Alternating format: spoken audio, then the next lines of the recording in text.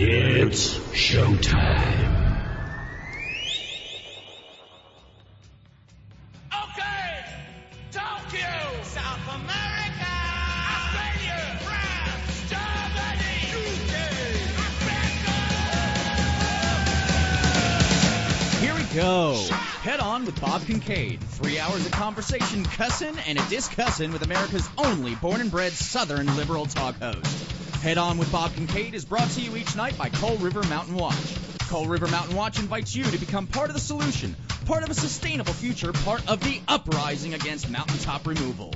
Coal River Mountain Watch, crmw.net. And now, from high in the hills of beautiful West Bicod, Virginia, here's Bob Kincaid on the Head On Radio Network. Well, howdy.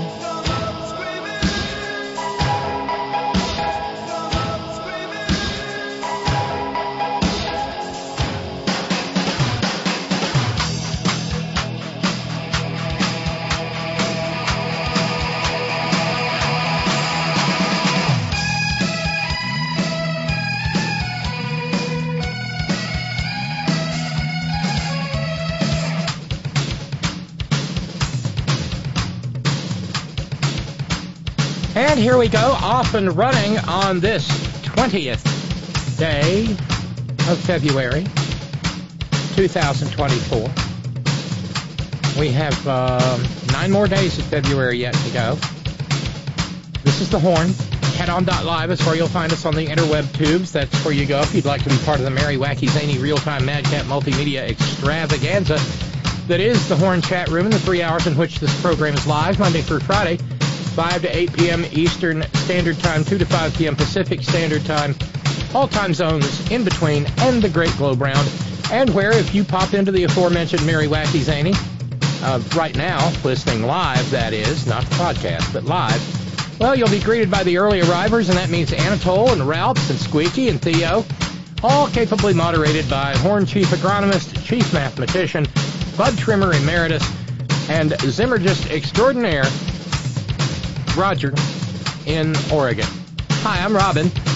It is Titanic Tuesday on the Horn. Remember, this is the day of the week that we take note of particular instances of Titanic right-wing attempts at intellect, and golly gee, do we have some sterling or perhaps brass examples for this program. If you're a podcast listener, please like each episode. Please subscribe, and please, if you got a minute, because it really helps, leave a comment, leave a review, make some sort of make some sort of observation, whatever. Just interact with it, because that helps build visibility within the algorithm, so that more potential members of the Horn Family Community Congregation can find us and find out what's going on in this most extraordinary little effort in broadcasting. I mean, 20 years and counting, right? It's pretty impressive for something that's never had any corporate backing or anything even remotely like that. No advertising, no buy gold now, no stupid beats. None of that.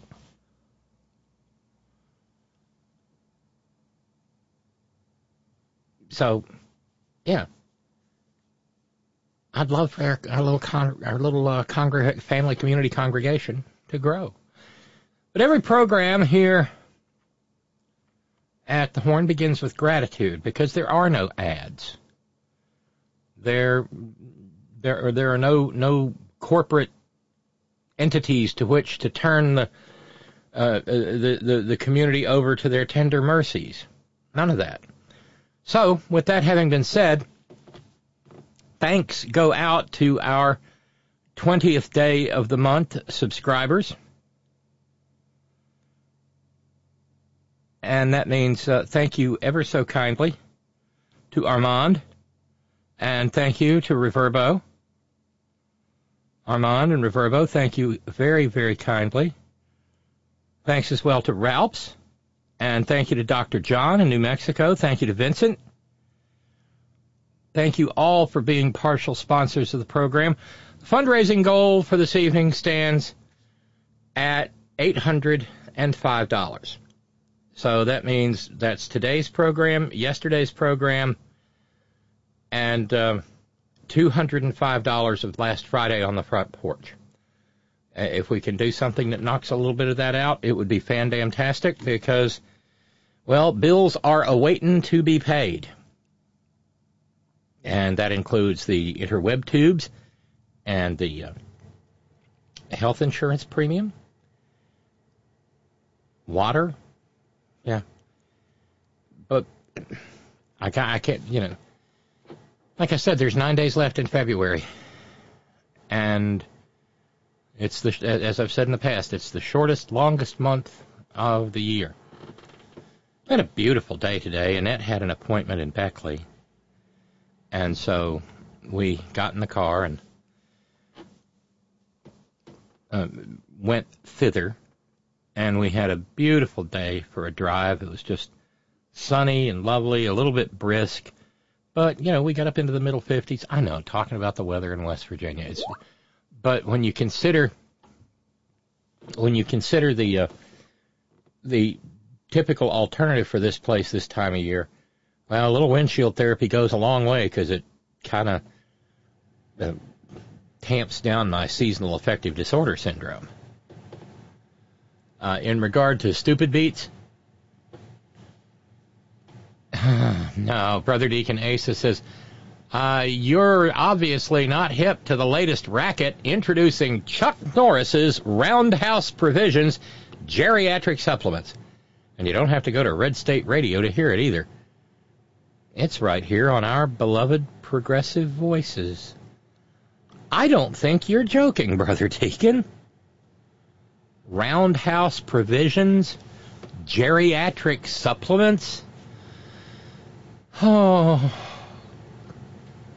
le sigh. Quelle horreur. Ugh. Roundhouse Provisions. Oh, Jesus. Don't do that to me. Please be a joke. Please be a joke. Please be a joke. Please be a joke.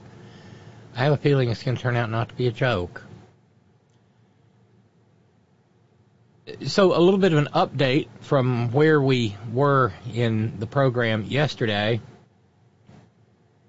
Oh, dear.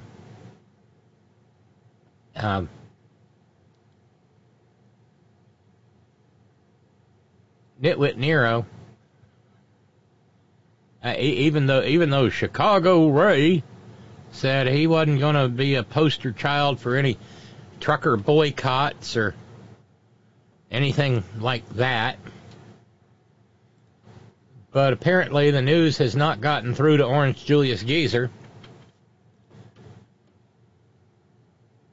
Yeah, recall, just catching up, that the rumor was that truckers would refuse to deliver to New York City as a form of protest against the fraud disgorgement verdict rendered against him, $355 million. Oh, dear God, it's not a joke. Link. Roundhouse Provisions. Be your own action hero. Survival food and wellness formulas for every situation. Oy vey. Matt in San Francisco notes, Chuck Norris, it's no joke because you want to be kicking ass into your 80s. Whatever happened to Jack LaLanne? I mean, did Jack LaLanne sell nutritional supplements? I mean, granted, that little onesie he was wearing in the 50s and 60s wasn't the most fetching thing in the world, but whatevs. I guess it was more of a romper, wasn't it?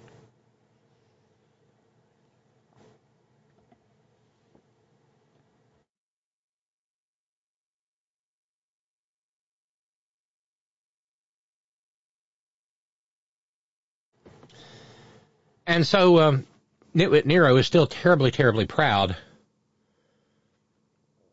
as the boycott New York thing roils and rolls on, or at least he thinks it's rolling on. Chicago Ray, as we noted yesterday, said, "Nah, I'm not doing that."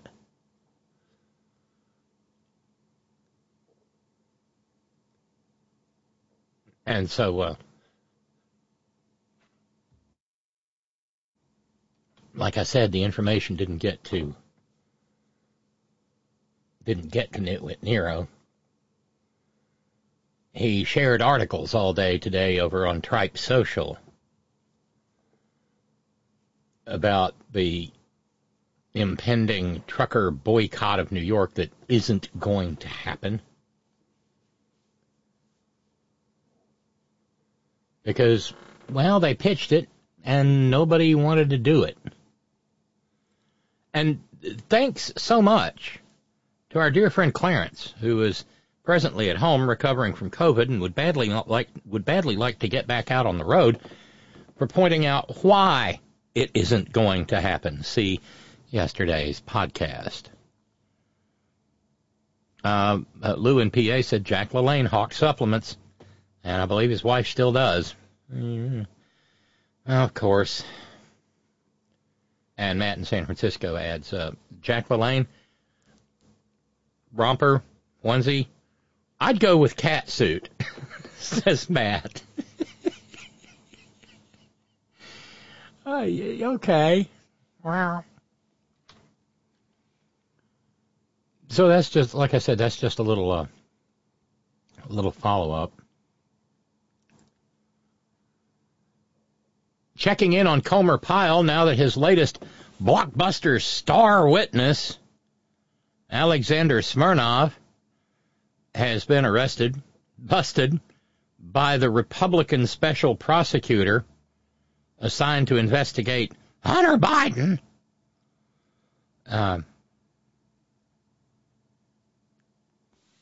Now, Comer Pyle is not saying a lot, but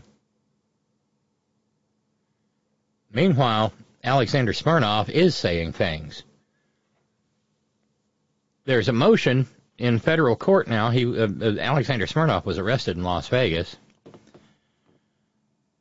And the recently indicted top GOP witness lawyer, this is Mueller, she wrote on the website formerly known as Twitter. The recently indicted top GOP witness lawyer argues that he should not be detained pending trial because Bill Barr's DOJ didn't find it necessary to indict him in 2020, so how dangerous can he be? I guess next they'll argue that he shouldn't be jailed or detained because he wasn't impeached. Granted, he wasn't in an office to be impeached in, but that doesn't seem to make much difference in terms of these pettifogging assholes. The motion before the court, though, says, as alleged in the indictment, Mr. Smirnov served as a confidential human source, CHS, for the FBI for several preceding years. In other words, he was a snitch. Virtually all of the allegations recited in Count 1, however, occurred in 2020, and the alleged falsifications pertain to alleged acts taking place between 2015 and 2017. Similarly, the alleged falsifications charged in Count 2 pertain to alleged acts that took place in June of 2020. The fact, the lawyers say, the fact that the government knew about Mr. Smirnov's alleged conduct for years, yet took no steps to end his cooperation, seize his passports, or prosecute him for anything, should be kept firmly in mind when, as expected, the government reverses course in this bail proceeding and suddenly protests that Mr. Smirnov now presents an extreme flight risk who must be detained pending his initial appearance in the Central District of California. Any bail assertion that Mr. Smirnov suddenly presents an unmanageable flight risk should therefore be considered in light of the government's prior nonchalant assessment of that very same risk. Of course, it should be noted that in the intervening time period there, the other star witness to Comer Pyle's great big giant whopping nothing burger, is still at large and on the lam and on the run from his own charges.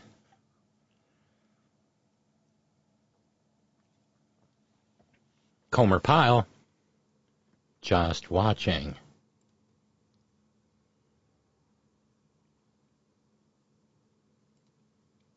And it being Titanic Tuesday and all, remember, Titanic Tuesday, Titanic intellect and all of that. It takes its name from the day many, many years ago now when a right-wing dead-ender called the morning monotone over in America's fifth smallest radio market and said, "Steve, how come is it that there is seashells in the rocks in West Virginia? I seen them when I was in the coal mines, and we don't live nowhere near the beach."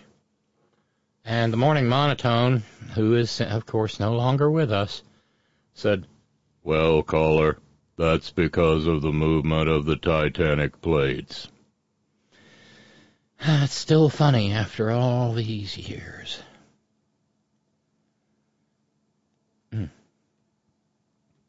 There's still no word on the Titanic cast iron griddle. But that's where that all comes from, if somebody happens to be new to the program.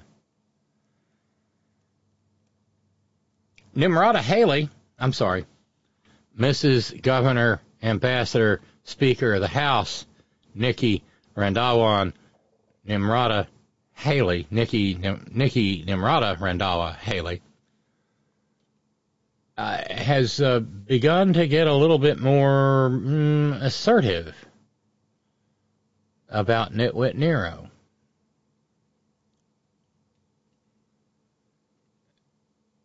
Now, she stands to get absolutely thumped 4 days from now in the South Carolina primary. But she said the quiet part out loud. She said, "We've all heard the calls for me to drop out. We all know where they're coming from. The political elite, the party bosses, the cheerleaders in the commentator world. Well, I'm not going anywhere," she said. "We're talking about the most demanding job in human history." That sort of lets her out as being capable of it. You don't give it to someone who's at risk of dementia. No, and you also don't give it to someone who can simply be talked into thinking that a tiny island nation called Bonomo exists somewhere off the Vietnamese coast. Well, nonetheless, the MAGATs are butthurt and flinging poo.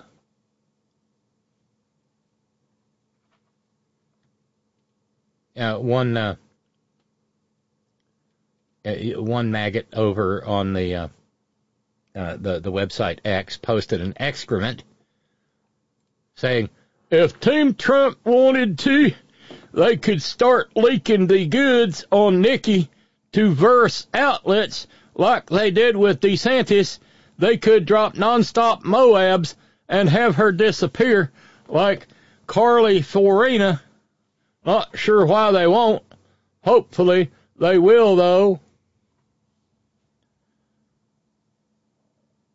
Another individual, "Sticky Nikki cementing her destruction further each day."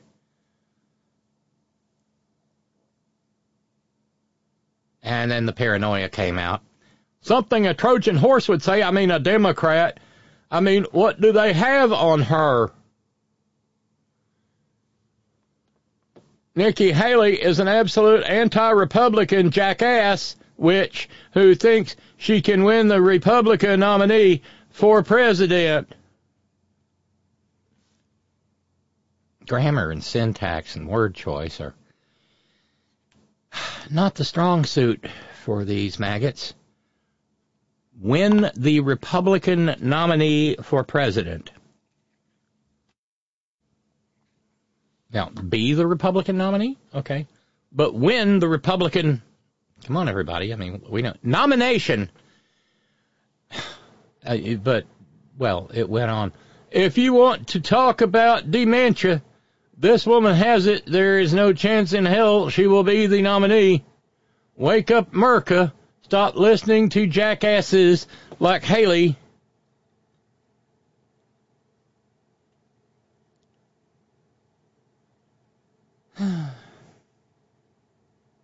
But after having delivered what is everywhere except in the MAGAT bubble, a pretty well accepted principle, namely that Nitwit Nero's losing it, and hi Todd, just a reminder, he ain't gonna make it. Wait, says Emilio, Bonomo's not real, and I just bought 1,000 acres of beachfront land. Well, doggone it, I tried to advise you, Emilio. I told you not to do that, just like I told you not to buy the 1,000 shares in the beefsteak mine. But do they listen? Of course.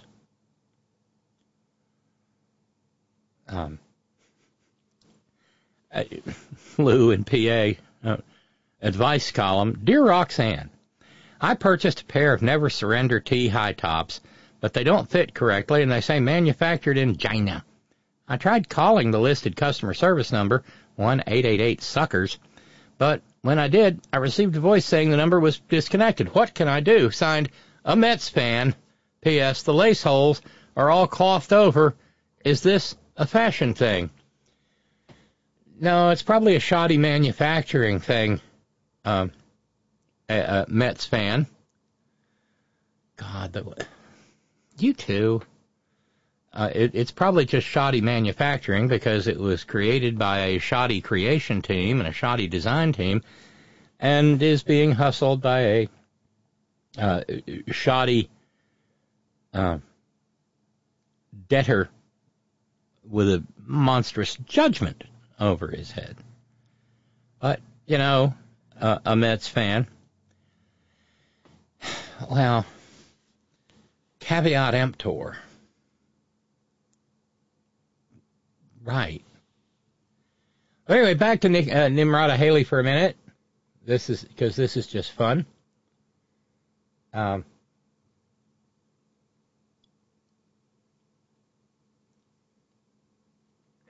She went on to say that, yes, if she was president, she would pardon poor Donald Trump.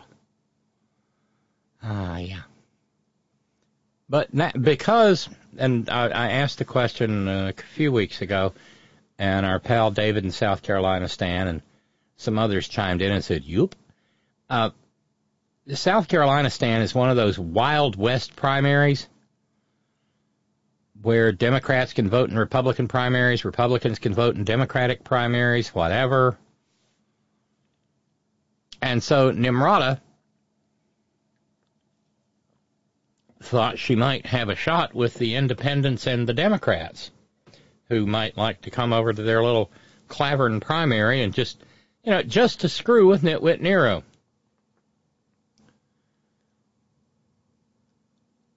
The problem is she's not very good at it. She's not very good at much of anything, really.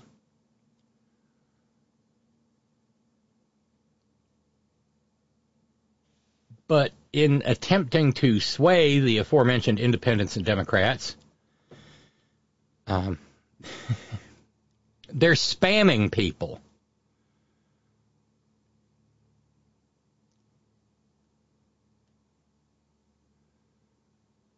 According to some South Carolinians, like Debari Barber, a 41-year-old banking analyst. She's a Democratic voter. She had a Facebook comment go viral because she told Mrs. Governor, Ambassador, Speaker of the House, Haley, to lose our number.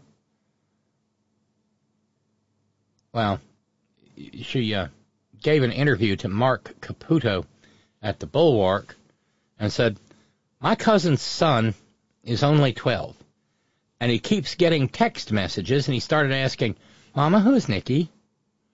It's just aggravating. Take us out to the group chat. We don't want to be in it. And apparently you can't even reply stop to the text messages. That just eggs them on. And the messages are coming from different phone numbers, so telling one number to stop just means it'll come from a different number instead. Danny Davis told Mr. Caputo, the text messages are really weird. She's texted me more than Biden. It's very asinine that she's texted people she was supposed to represent to, but she didn't do a good job doing it when she was in office. It's pandering at best. She didn't really care about black people before. But it's not daunting the MAGATs in the least. South Carolina Republican Party Chairman Caton Dawson said, we're going to get every vote and harvest every vote we can, and it's working.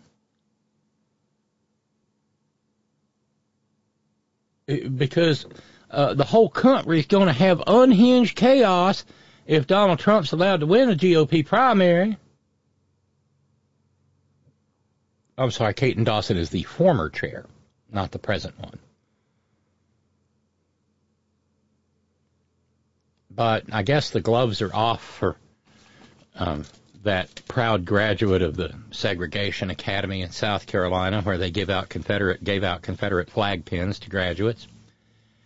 Yeah, she's mad. She said, to sit there and mock my husband for not being with me on the presidential trail, honey, it's the campaign trail, because he's deployed and serving our country. You mock one veteran, you're mocking all veterans. Really? Does that light just go on for you there, Mrs. Governor, Ambassador, Speaker of the House? Did you miss that whole thing? Lord God, 8 years ago, when he said that he liked veterans who didn't get captured and mocked John McCain, at one time the longtime companion of the senior senator from South Carolina, stand there, Mrs. Governor, Ambassador, Speaker of the House?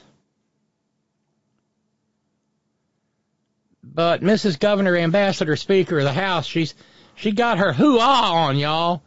The problem with Trump is he's never been anywhere near a uniform, but the reality is the closest he's come to harm's way is a golf ball hitting him and on a golf cart.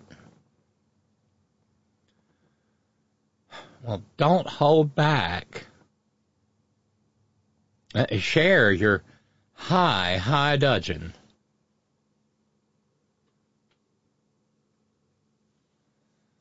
Lee in New York, Nikki in the South Carolina primary. So she's trying to win independence when she already lost to none of the above? Well, in a word, yes.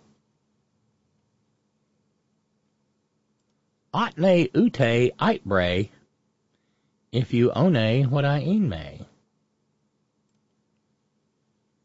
And then there's Counsel for the Parking Garage. Alina Habana. Yeah. Yesterday they booked her to yammer on for a while over at Fox News TV Radio Rwanda.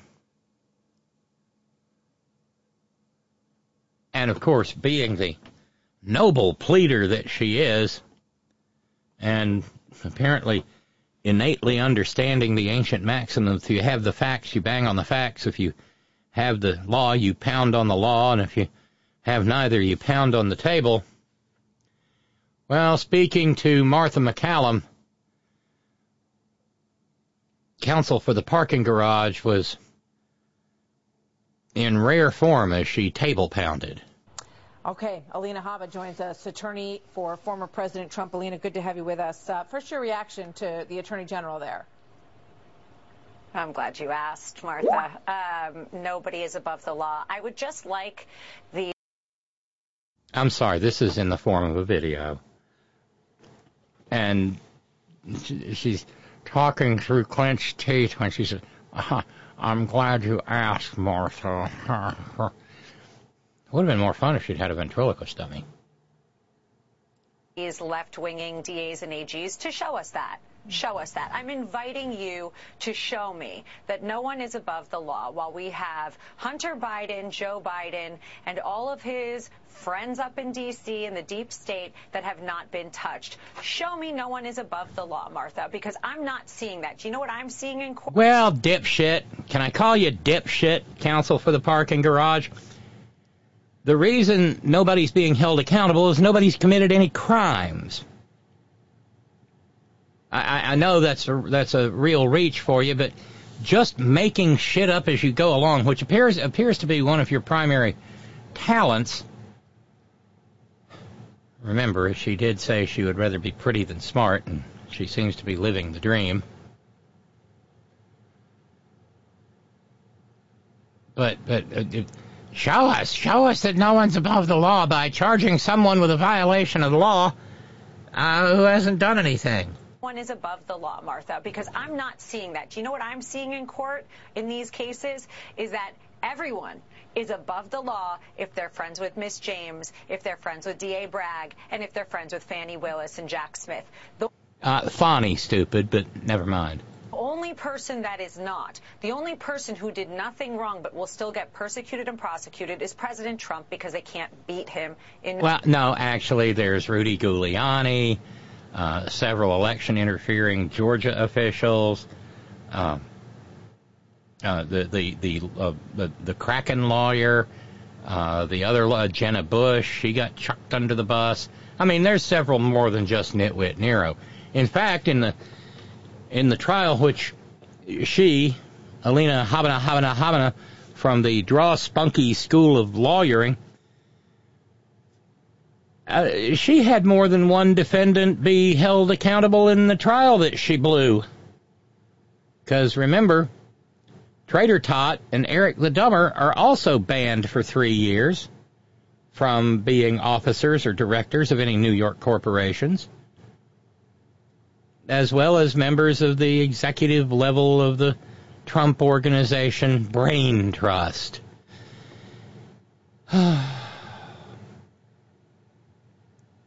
I thought about that after I said that, Lee in New York pointing out, if Alina had a ventriloquist dummy, can a dummy control another dummy? Oh, yeah, Nitwit Nero controls MAGATs. And controls her. November. So I want to use their words against them and invite them to show me how no one is actually above the law, because there are people that we know have broken laws. She knows, y'all. She knows. In fact, she knows because... well, she found out about it through radio transmissions that she received through the fillings in her teeth. And we have not seen the system of justice be used the same for them as they are for President Trump. President Trump did nothing wrong. He's being persecuted. Show me the people that did real crime get persecuted and prosecuted. I want to see that. Yeah. She wants to see that. As Steve in New York points out, Hunter Biden, I'm pretty sure there's a special counsel dealing with him. Yes, that's the same special counsel who's prosecuting the Comer Pyle star witness. Round and round we go. And where it stops, no one knows.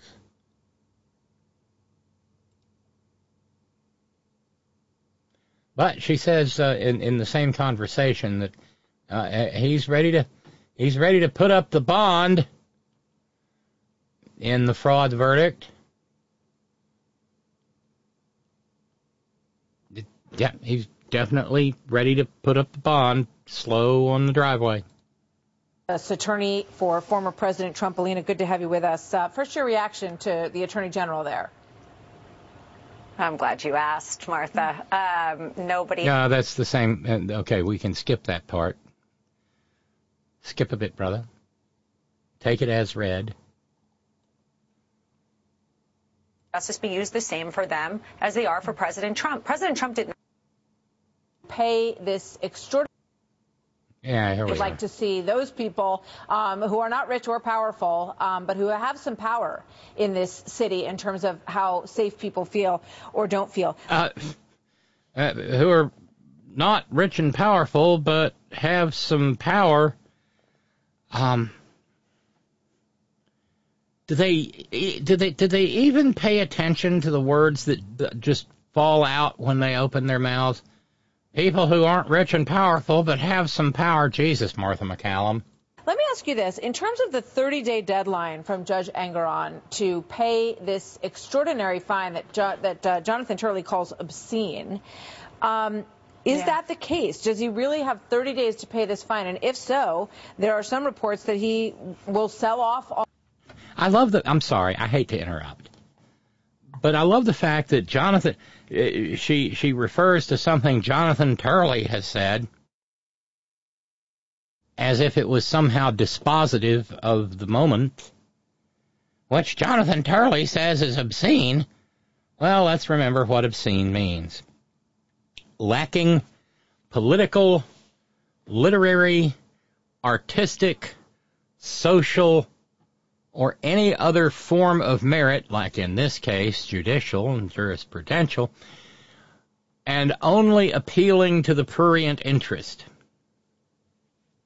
Justice Potter Stewart, having famously said, I can't tell you what it is, but I know it when I see it. And, well, I mean, there probably is some obscenity involved. I mean, Nitwit Nero is a walking obscenity. Walking around talking about touching women on their genitals by fiat of being famous, and that's why he eats a Tic Tac. Attacking women, even Fox News, TV, radio, Rwanda people as nasty. Almost all, if not all, of his New York assets. What can you tell us about that? No, I mean, I would never get into anything privileged, but I can tell you what the rules are. And within 30 days, even if we choose to appeal this, which we will, we have to post the bond, which is the full amount and some, and we will be prepared to do that. But how much is the bond? Well, I mean, it's all of it. So you have to break it up. So there were obviously individual defendants that got fined. There was the company that got fined. But you're looking at roughly, let's call it close to $400 million for something that he did nothing wrong. Look, it's no coincidence, and I'll say it. They know by looking at his statements of financial condition that this guy is worth a lot of money, billions and billions of dollars. And that didn't even include his brand, Martha. But what they're trying to do between my last case, is put him out of... Which, she also lost, but let's not quibble. Business. It's not going to work, number one. Number two, what they're doing is a scare tactic. Unfortunately, they picked the wrong guy to pick on, in my opinion, because he's strong, he's resilient, and he happens to have a lot of cash. Now, that doesn't mean that it's... Yeah, be careful there, counsel for the parking garage. You might be getting your client in even deeper shit, just like you seem always to do, because he gave a deposition in which he swore under oath that his cash on hand was, and I quote, about $400 million. Cash on hand. Right. It doesn't mean it's okay. It's grotesquely insane. I was speaking to somebody today that actually mentioned that there are countries that literally make that in a given year in certain industries, countries in this world. But they would find somebody for what they call understating their statement of financial condition and making Deutsche Bank and Zurich, who, by the way, they still work with, money. But they're going to find him that kind of thing. It's absolutely insane. No, there will be no mayhem for the Trump organization, unfortunately. I know that probably... Wait, there will be no mayhem for the Trump organization, unfortunately? At this point in time, is she just opening up her mouth and letting words fall out?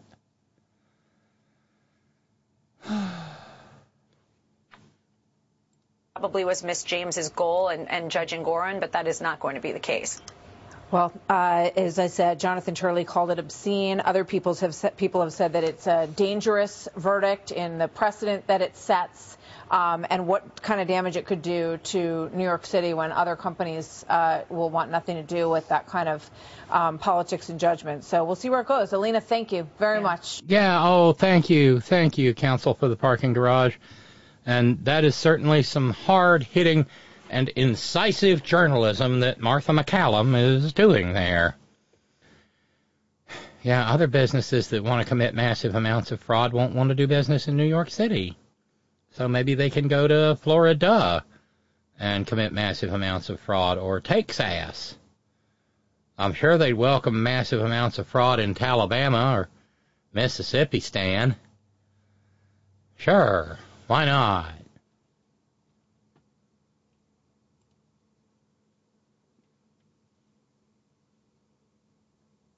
On the other hand, all that money, he's got so much money.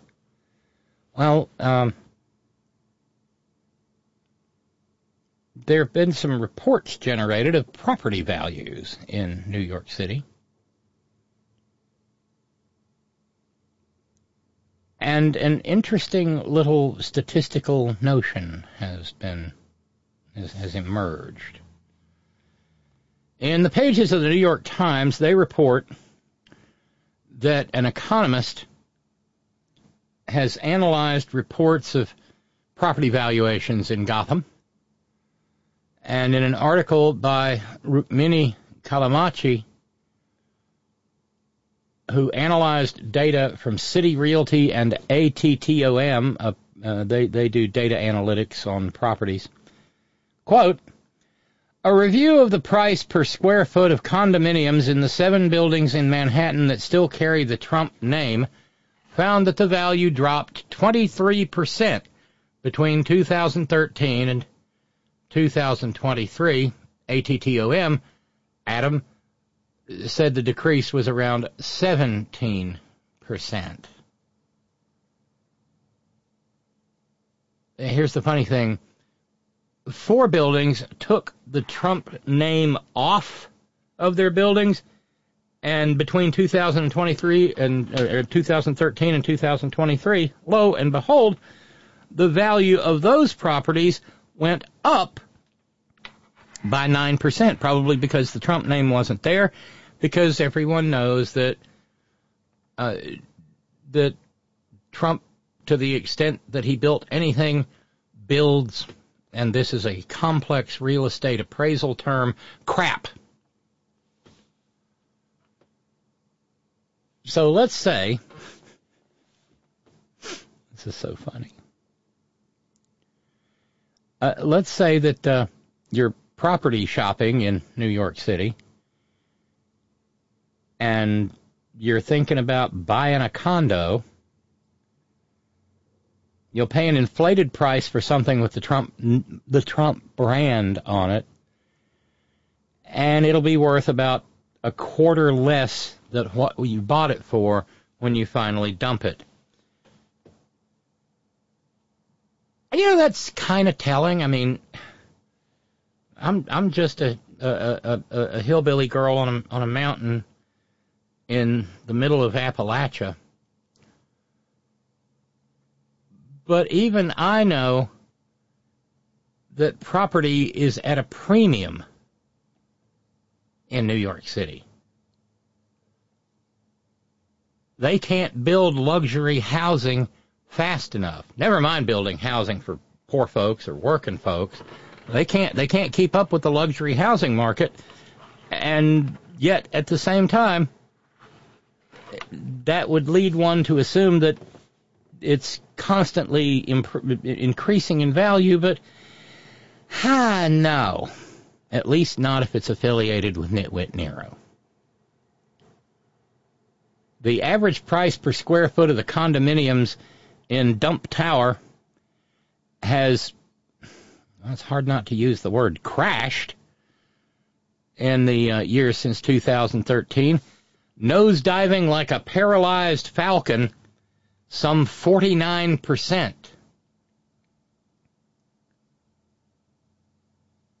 And Ondell Hilton, Senior Director of Content and Research at City Realty, said it's, Dump Tower has seen its better days.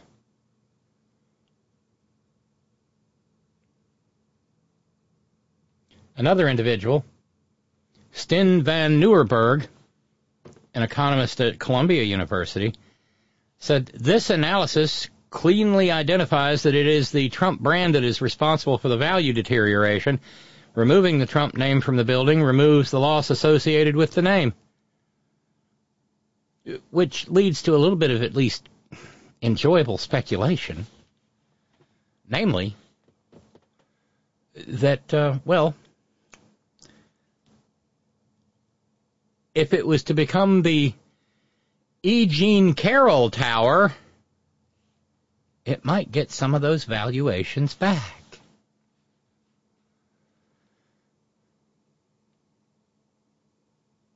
It's a bad time to be him. And of course that doesn't even bother me a little bit.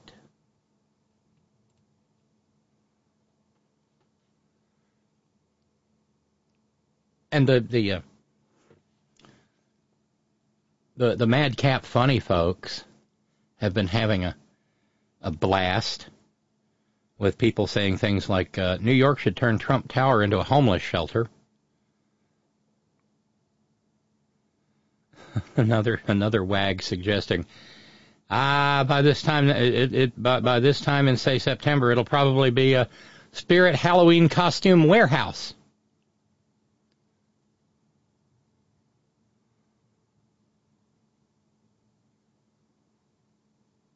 E. Jean Carroll Tower, a wonderful, hilarious little Photoshop job of Trader Tot and Eric the Dumber sitting outside Trump Tower at a table with a handmade sign. It's kind of, if you recall, if you're a certain age, the Beverly Hillbillies.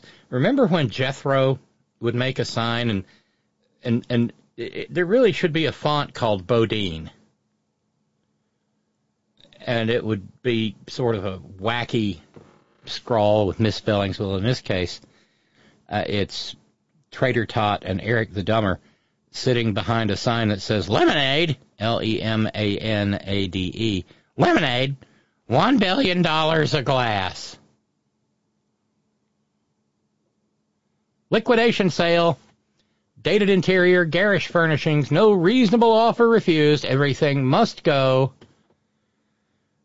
National Content Liquidators Incorporated. He's got to be seeing some of these things. And it's probably driving him bananas. Matt in San Francisco says, I can't control myself. I'm so attracted to beauty, I just start kissing them. He's so dumb he doesn't even realize he's describing assault. Oh, I'll see your assault and raise you a battery. Because, at least in the oldie common law definitions, assault is being put in apprehension of receiving an immediate, unconsented to touching of an insulting or provoking nature. It rises to battery when the touching takes place, which includes being kissed involuntarily by the orange lips of Geezer Disgustus.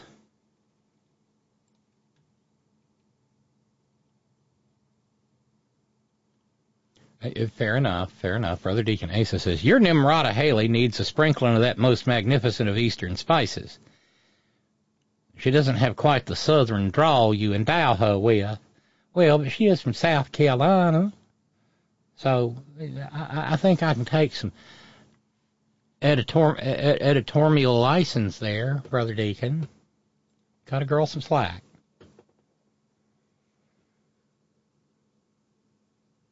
But back to Counsel for the Parking Garage for a moment.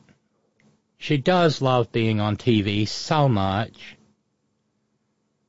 So having previously been on Fox News TV Radio Rwanda with Martha McCallum, she showed up on Newsmuck to have a little set to with Rob Finnerty, who had some concerns. Here's, once the ad rolls. Box right here. Well, I'm going to show you something right now. No. I would honestly, at this point, she's in so deep. Her press conference says it all. I would tell her what What would you say to Letitia James? To show me that no one is above the law and start applying the law to her own. That's what I would say. Because it's very clear her animus, her chip on her shoulder, her political motivation is ruining our country much.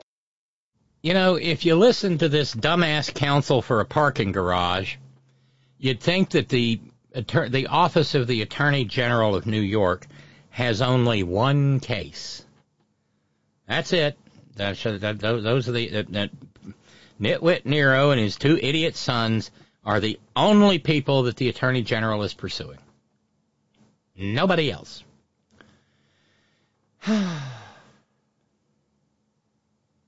Of course, that's not true. Lee in New York says, not as big as he claims. Lee, Robyn, get your mind out of the gutter. Of course the properties are worth less. Even more egregious than Trump Tower, Trump World Tower at 845 United Nations Plaza. Supposedly it has 90 floors. But if you stand on that top floor, you may be disappointed to learn you're only 72 stories above the ground. Well, there are some Hobbit floors. For Frodo and Dildo and Frito and... Yeah. Moxie and Pepsi. Much like a lot of DAs and AGs, and I would tell her, why don't you have some dignity for your role as the Attorney General in New York and start taking care of your state instead of targeting political people. Since you hooked on with the former president and started representing him, your career has... I'm sorry. Since you hooked on with the former president, did that just happen because he realized he was about to break news and say, since you hooked up with the former president? I mean, there was that little trip to the UFC championships out in Vegas that he took Counsel for the parking garage to, whilst leaving Melanie at home. The youngest is a teenager now. Maybe he would have liked to have seen some scantily clad grown men beating the tar out of each other. But then again, Melanie probably wouldn't put up with it if he went in and decided that son was inappropriately dressed and slapped him around like he did Nitwit Jr. Hooked on with the president. Hooked on with phonics. Okay. Has skyrocketed. I think Alina Habba is now, it's a household name, really. But you're young in your career. How concerned are you? Yeah, she's a household name. As Shakespeare would say, she is a name for being put upon. Okay, first cowbell of the evening goes to Brother Deacon Asa. Pretty sure he meant to say, Rob Finnerty in this case, pretty sure he meant to say, since you hookered on with the former president. I don't know if she's still angling to be the final Mrs. Trump, but...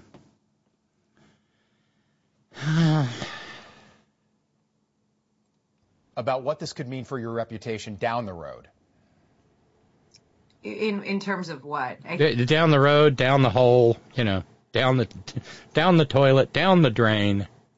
Well, there are a lot of attorneys out there that no longer want to represent the former president, right or wrong. I'm not casting judgment, right or wrong, because of the implications it has for their careers. And you've got a bright future, seemingly. Yes.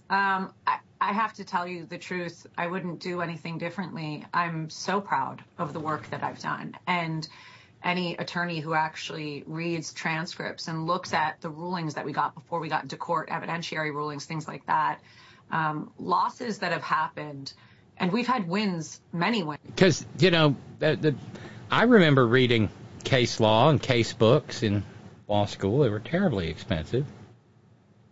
And evidentiary hearings and things like that was an entire separate chapter. Steve, in New York, Billable Rick, Darlene, do y'all remember that chapter? Evidentiary hearings and things like that? In my case, it wasn't even just a chapter. That's what they called civil procedure at Harvard on the Mon up on Tort Flats. I took it the second semester of my first year in law school. Evidentiary hearings and things like that. But nobody reports them. But the losses that have happened are not a result of the facts not being on our side or bad lawyering. They are a result of the fact that he is the leading candidate for the Republican Party and, frankly, for president in general. So I can say that, look, trolls will be trolls, Rob, and I would never change a thing. I am proud of the work I've done. And it is truly an honor to work for a former president and the future president again. So for anybody else that has an issue with that can't see through that, you're not looking at the big picture here. We're changing the country and fixing the country, and I'm proud to be part of that mission. And by the way, we have speculated on this in the past. Yes, she has changed her hair color and she has changed her style. She has gone for a sort of a straight, lifeless, looks like it hasn't been washed in a couple of months, hang down, kind of ombre blonde up to mousy brown kind of thing going on. So it no longer looks quite exactly like Melanoma's hairstyle. The fashion mavens, I'm sure, would want to know that.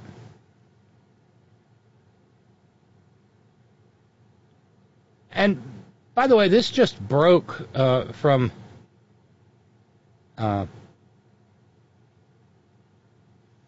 the Washington Post. It's almost like serendipity or something. Serendipity-do. Oh, wait, that's a good observation there, Lee. She wouldn't change a thing. So, she intended to lose the judgments and have large fines for her clients. If I got a parking garage fine, she could get my car repossessed. Yeah, Alina Habbo will plead your parking ticket down to first-degree murder. Exactly. Yep, she intended that. She intended the E. Jean Carroll verdicts. She intended the $355 million verdict against her client, yet she wouldn't change a thing.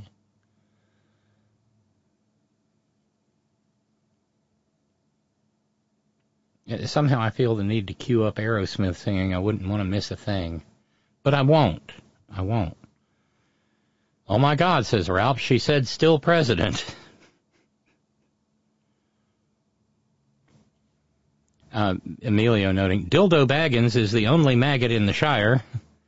Thank goodness. And, yes. Lou says, I heard New York requires 120% of the award to be deposited, so 355 plus 35 is 360, 390.5 million dollars. That would be 100 no, that's 110%, but well, whatever. You know me, ciphering. It's not my job, man. Lou adding, you can always claim your apartment is 3 times the size it really is. And hey, Dave number 11, it's Walter Becker's birthday.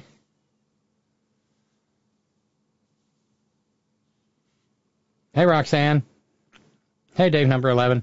Happy 74th birthday today. Any major dude is missing the surfing half. Oh, Steely Dan.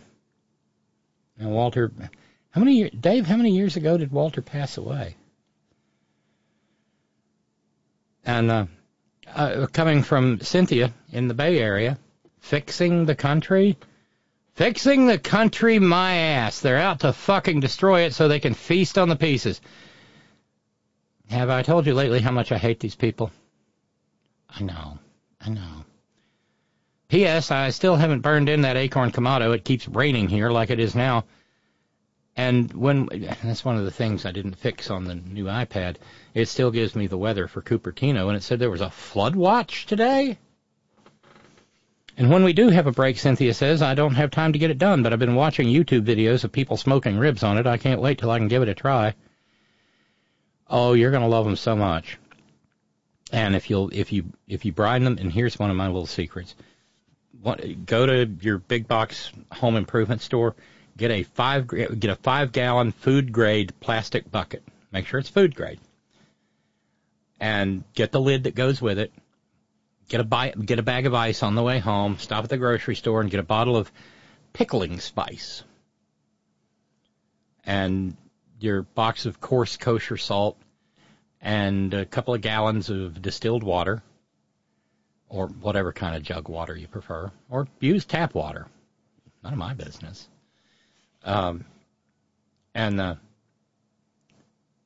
Use about 3 gallons. About 3 gallons of water and 1.5 to 2 cups of kosher salt. Mix it all together. And then dump in your ice. And then submerge the ribs. And cover it up. And leave it till the ice melts. It'll still be plenty cold. And, that's another thing. Get a rib rack, Cynthia. If you're going to do ribs, get a rib rack.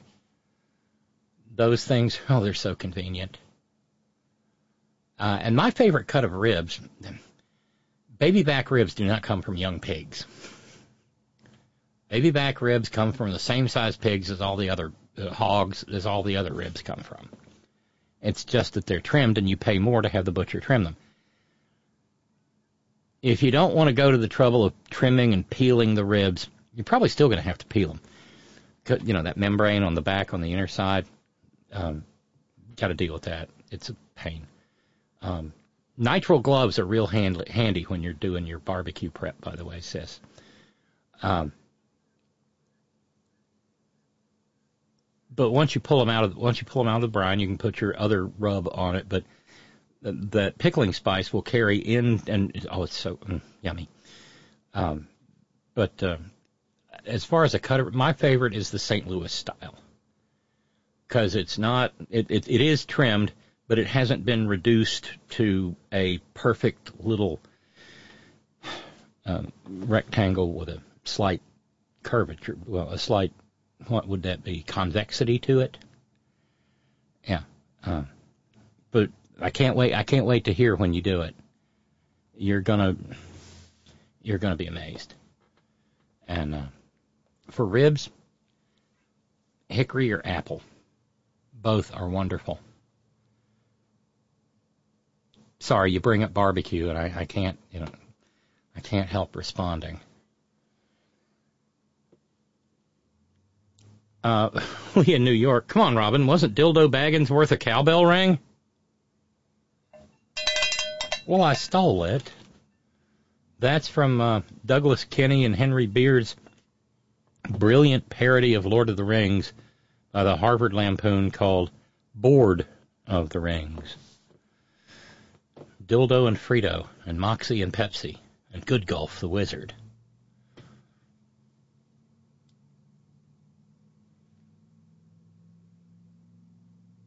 But, Cynthia, you're right. Fix the country. They're going to fix it all right. They're going to fix all kinds of things. They're going to try to fix the presidential election so that it gets thrown into the House, so that the House, against the will of the popular vote, makes Nitwit Nero president again. I presume, being as plugged in as this community is to the news, you've seen the photo of. Well, it's kind of like if Saruman had really, since we're working the Lord of the Rings now, if Saruman had really let himself go and had short hair and shaved and spent a lot of time in a tanning bed and wore orange makeup, I know this is a lot. It's a lot of caveats, but if he'd really let himself go, the picture of Orange Julius Geezer giving his patented thumbs up, standing next to, yes, Speaker of the House, Mullah Moses Mike Johnson, doing his very best dildo bugger impression. Oh my God, that photograph. And Mullah Moses Mike has been savaged for it. God, he's such a pathetic little lick spittle. Just, ugh.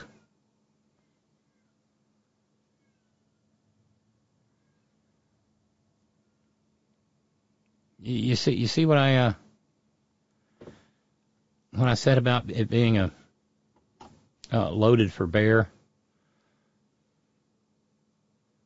Titanic Tuesday? Wave, that poor kitty. It's a white kitty with black halfway across its head and a little black Charlie Chaplin mustache under its nose. When you can't let the cat out because he might invade Poland.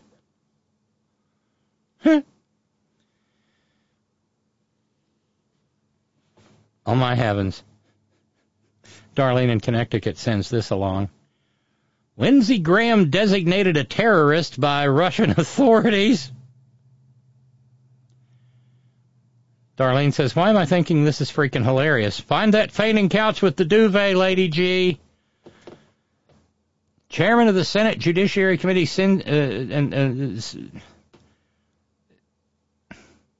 this has got to be parody. Maybe not. Former chairman of the Senate Judiciary Committee, Senator Lindsey Graham, waits to begin, that's a caption, has been added to Russia's list of foreign terrorists, according to Politico reporting today. Russian state media first reported that Graham, a longtime Russia hawk, had been added to the list, which is monitored by Rosfin Monitoring, the country's state financial watchdog. That followed Graham blaming Russian President Vladimir Putin for Navalny's death in prison last week. The 47-year-old Navalny's death spurred international shock and outrage, though the top Putin critic was repeatedly targeted in recent years and was previously subjected to imprisonment. Yeah, we know that. Yeah. Graham, in a Sunday appearance on CBS News' Face the Notion, said, Navalny was one of the bravest people I ever met. When he went back to Russia, he had to know he was going to be killed by Putin, and he was murdered by Putin. President Biden told Putin, if something happens to Navalny, you're going to pay a price. President Biden, I agree with you. The price they should pay is to make Russia a state sponsor of terrorism.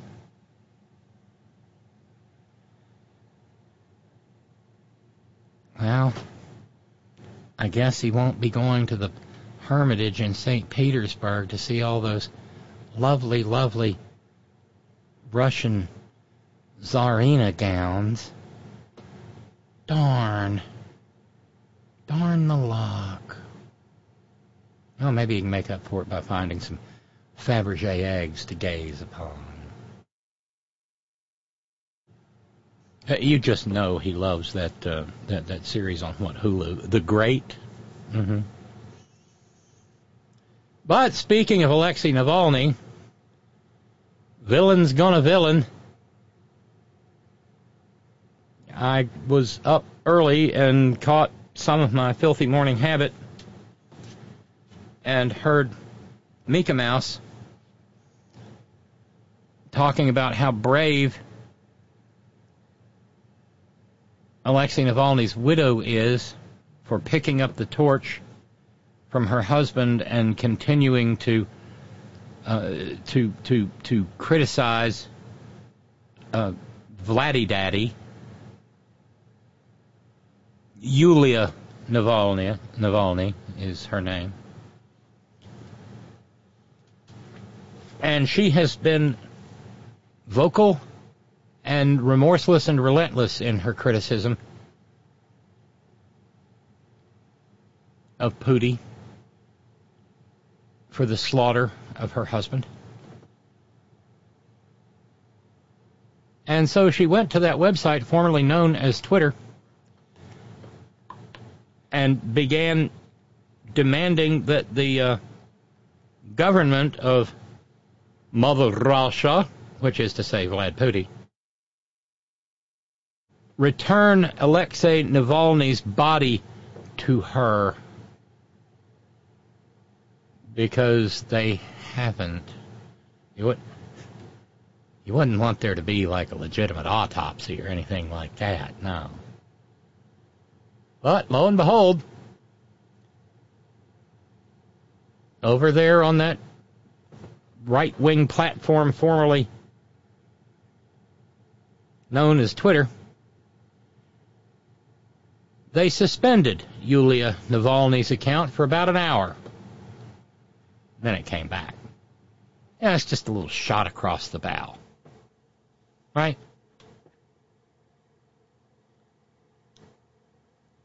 And at this point in time, nobody even bothers to ask the owner of the website formerly known as Twitter why it happened, because his PR department just always responds to questions like that by sending out a poop emoji.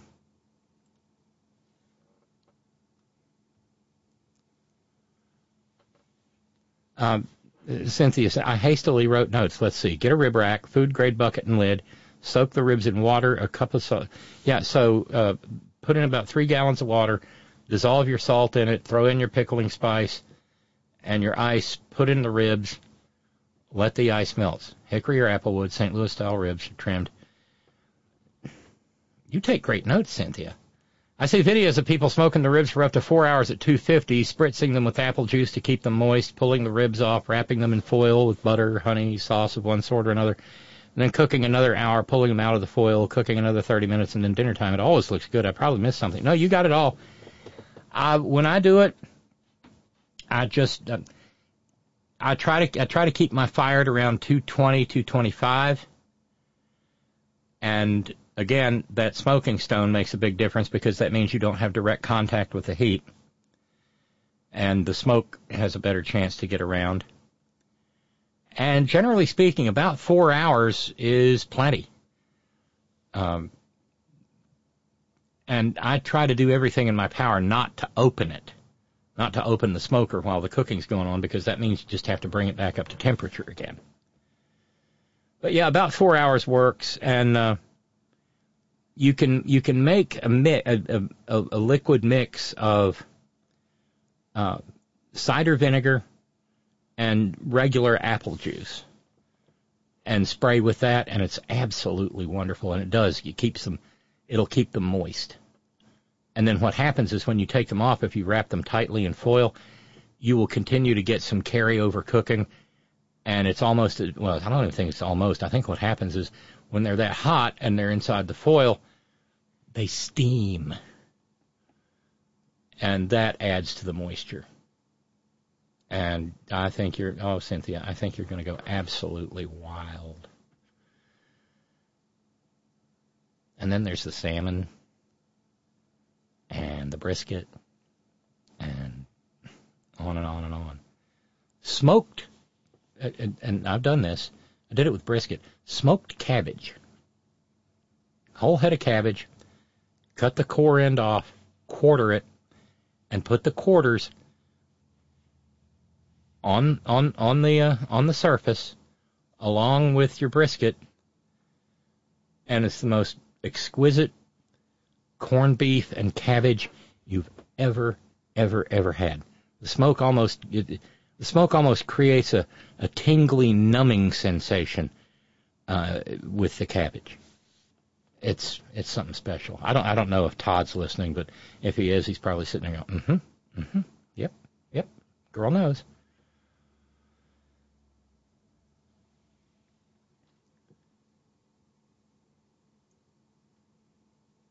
Let's see, where else? We've got something to look forward to later this week. I'd almost forgotten. I try every year. Coming up later this week, the return of Navalny's body. Lee in New York says, I expect Putin will comply. She just has to choose minced or pureed. Ooh. Well, we're into the second hour of the program, so I can't imagine that did any good for either Billable Rick's snack or dinner in the Central Standard Time Zone. No, I had almost forgotten. I try every year, and then somehow or another I get reminded. Hey, kids, it's time for CPAC again.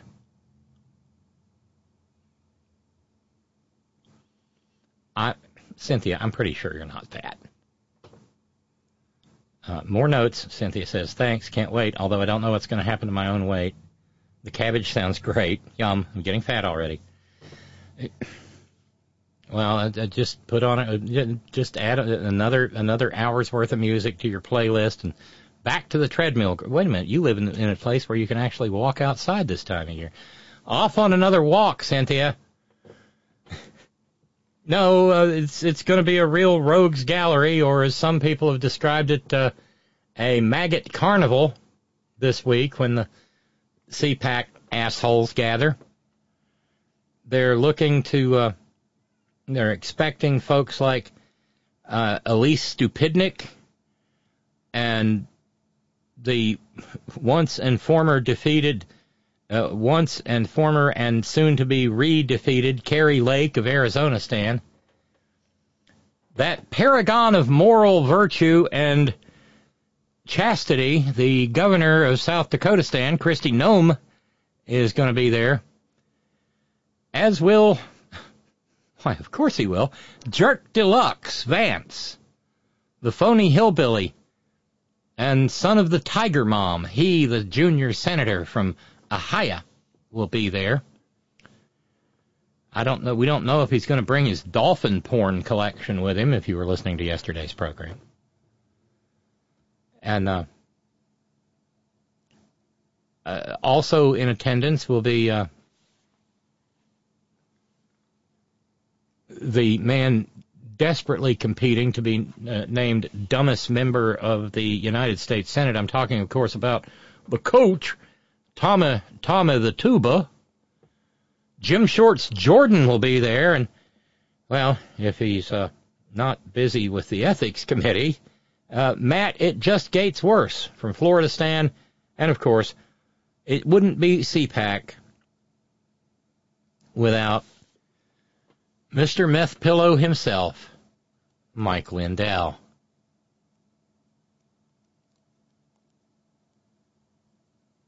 They'll all gather together at the Gaylord National Resort and Convention Center in National Harbor, Maryland.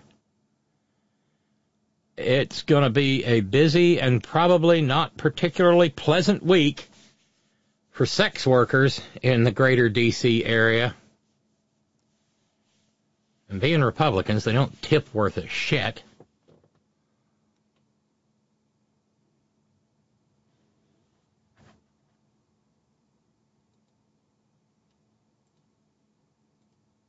And the really kinky sex workers will be in high demand. Writing at the National Review, a conservative by the name of Henry Olson said last week, this event was once a calendar highlight as people from all factions and all parts of the country gathered to meet, debate, and network. Now, under the leadership of its embattled chairman, Matt Schlapp, we do remember why Matt Schlapp is embattled, right? It was back during the heady days of the campaign of Walker, Texas Strangler, to be a member of the United States Senate for the state of Georgia, even though he was from Texas, that returning from a campaign event one evening, Matt Schlapp allegedly reached over and gave a young man's, well, he gave his dick a little squeeze and rubbed him on his thighs. The young man wasn't particularly fond of having his dick squeezed, and thereupon took umbrage and filed a complaint. And I haven't seen the outcome of it, but yes, he's suing Matt Schlapp. He's suing CPAC. He's suing Mercedes Schlapp, Matt Schlapp's wife, who either knew or didn't know that her hubby rather enjoys a little bit of the love that dare not speak its name.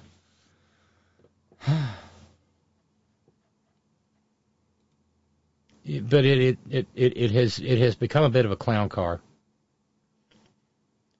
Yeah, that aforementioned staffer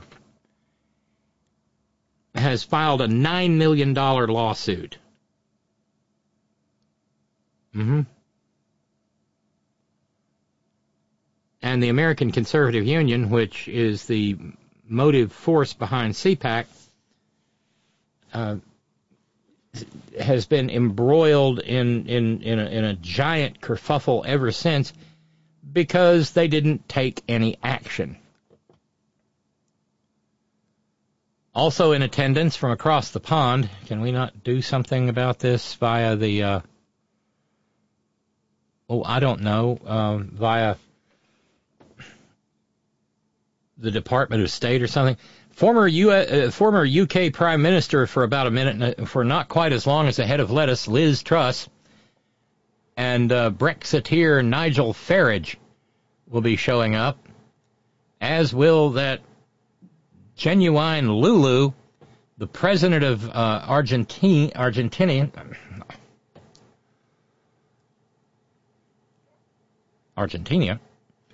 Javier Milei, and the president of El Salvador, Nayib Bukele. Really now? I didn't think Republicans liked people from El Salvador.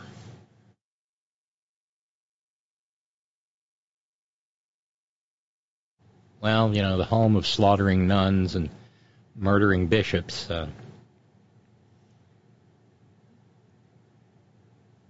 Yeah. Sure. Why not? They'll also be visited, the MAGAT faithful, by the still indicted Attorney General of Texas, Ken Paxton, who, by the way, was thwarted in his recent attempt to get the indictments thrown out. He's been under indictment for 10 years. And I wonder if Alina Habana, counsel for the parking garage, wonder why she isn't calling for him to be held accountable. Oh, well, we know, don't we? And the man who has a portrait of himself walking with Jeebus, former Housing and Urban Development Secretary Ben Carson, will be there. And what would it be if the entire event was not perfumed with the effluvium of the smell of rancid hot dog water? Yes, Stevie Three Shirts Bannon will be in attendance as well. We Wake Ramalama Ding Dong will be there. He's going to be the keynote speaker at the fact that they still have one of these is hilarious. There will be there's an annual Reagan dinner. And We Wake Rosanna Dana will be the keynote speaker for that event. No word on whether or not Ronnie Reagan, who would have absolutely salivated at the prospect of aiding a country like Ukraine in throwing out Mother Russia, no word on whether his corpse will reanimate and come and bitch slap the MAGATs. Oh, it's going to be a rogues gallery, it is, I tell you, because none other than the woman who lives almost entirely to reassure Merkins that Santa and Jesus are both white and that blackface is completely okay. Yes, Megyn Kelly and all of her shiny white privilege will be there, as will be the man with the voice made for print, Mark Levin, and the dumbest man on the internet, Jack Prosobiec, and what would it be without Seb Gorka, the man with the Nazi sympathies?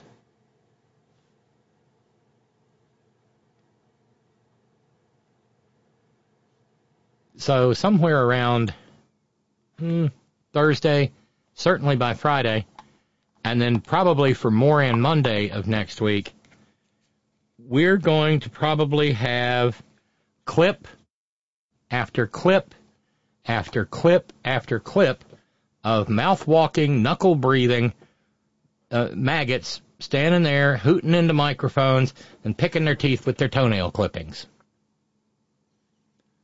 I don't know about you, but, well, I can hardly wait.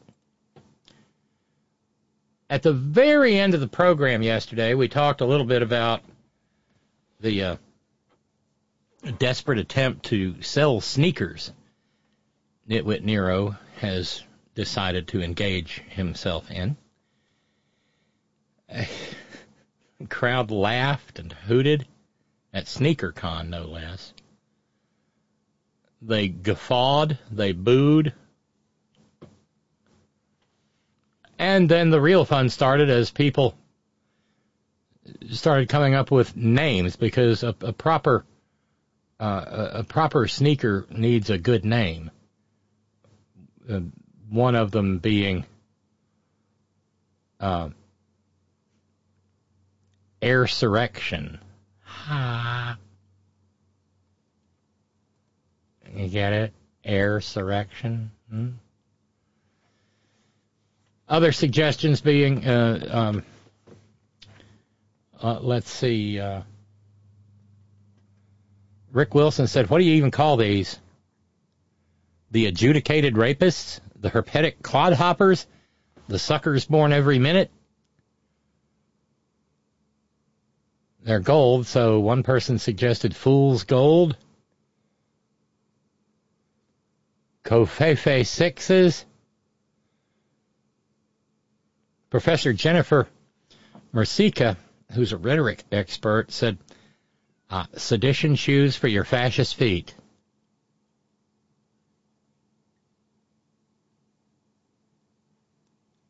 But probably the cowbell goes to Michael Cohen, who called them hair felons. Golden shower shoes aren't bad either. Sneaky traders, bone spurs. With one person saying, golden diapers would have been more on brand. And a lot of people are having fun with Nitwit Nero's kicks. Got a new pair of kicks, man. They had a little blast over at the View.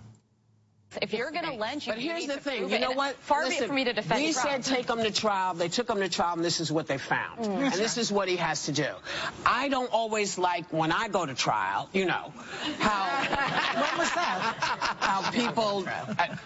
That's how people treat me. But the bottom line is, the court did what they were supposed to do. That's their finding. And nobody always likes the way it comes out. Now, either we say we want people to have to go to trial and get their comeuppance, or we don't. But, the other thing about it is these sneakers, for example, these people who are buying them, how much are they for? $400. $400 or $900. Somebody just won for $9,000. Well, that's a complete idiot. He thinks he's Willy Wonka. He signed 10 randomly. But, these are the same people who complain that the gas is too high, this is too high. And then all of a sudden they have money for these tacky sneakers. You know what? Let them buy what they want when they're running down the street because they think they got a good hour run to do, and it starts coming off their feet because it falls apart like a $2, They don't ship until July 2024. That's right. I thought you'd say something totally different. They're never going to see those sneakers. Never going to see those. And by the way, somebody I know said, I'm going to buy it because it'll be worth money down the line, really maybe 100 years from now. But even Hitlerian stuff doesn't really sell. No. Even Hitlerian stuff doesn't sell. Unless who was the billionaire? I've forgotten. Who in his sanctorum has some Hitler paintings on the wall? It was some major Republican donor in years past. I don't exactly remember whom, but it's very real. All kidding aside, the White House is warning Americans in Russia to get the fuck out. Actually, the words they used were leave Now,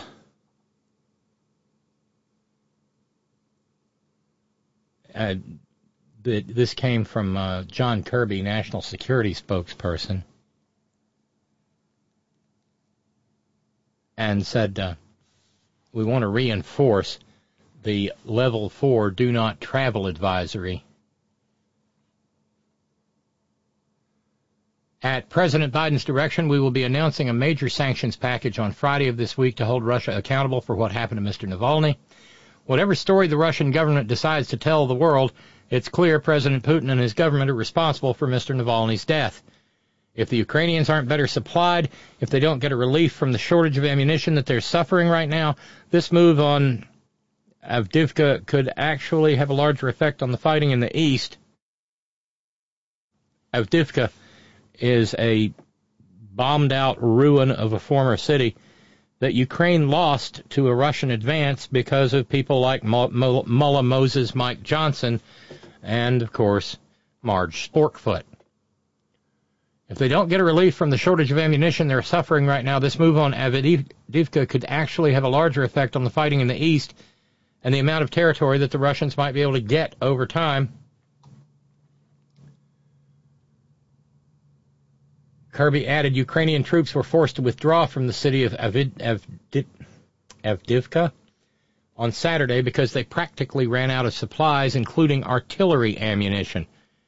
I believe that the President's comments and willingness to have another conversation reflect a sense of urgency that we all believe we're in, and frankly, we believe Congress should believe instead of being on vacation. Ow.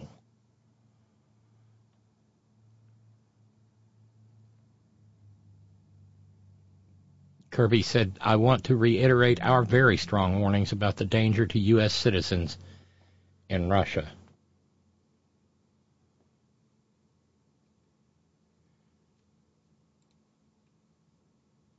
Meanwhile, they're reportedly building an enclave for disaffected Americans to move to a very specific community there for disaffected Americans who can really, up close and personal, learn to appreciate Russian hospitality. Right. Well, we're at the halfway mark of the program. We are at a goose egg so far. We are $805 from being fully caught up. That's today, yesterday, and $205 of last Friday. If we could raise the $205 for last Friday, that would be fantastic, because it would mean that we had actually finished last week's fundraising before a full week had passed. So if you're out there and you want to help, it's much appreciated. And the PayPal button is at headon.live. And it's pretty self-explanatory. If you'd like to just become a subscriber, well, put down $10 or whatever, and well, that'll set you back less than a half a stick of chewing gum per program. You can't even buy a song on iTunes or Apple Music for that. Cynthia adding, I'll be walking if it ever stops raining. Is this just is this unusual, or is this monsoon season, the new monsoon season in the Bay Area, or the prelude to the sky catching fire or something? My one time there, hi Tom, was in January one year, and I just thought it perfect. Oh, that's right. Ralph's did a challenge. There is a challenge on the table. Thank you, Ralph's. I get going, and I get lost in all of the various and sundry madness of the day. But, yes, the $25 challenge for Judge Engoron's decision for Mary Trump's... No, that was February 16th.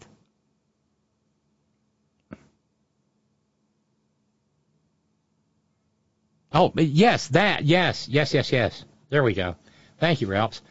$25 challenge in honor of Hunter Biden accusing prosecutors, and I love this, I've got it in the stack, of mistaking sawdust for cocaine And considering who the special prosecutor is in this, would you be surprised?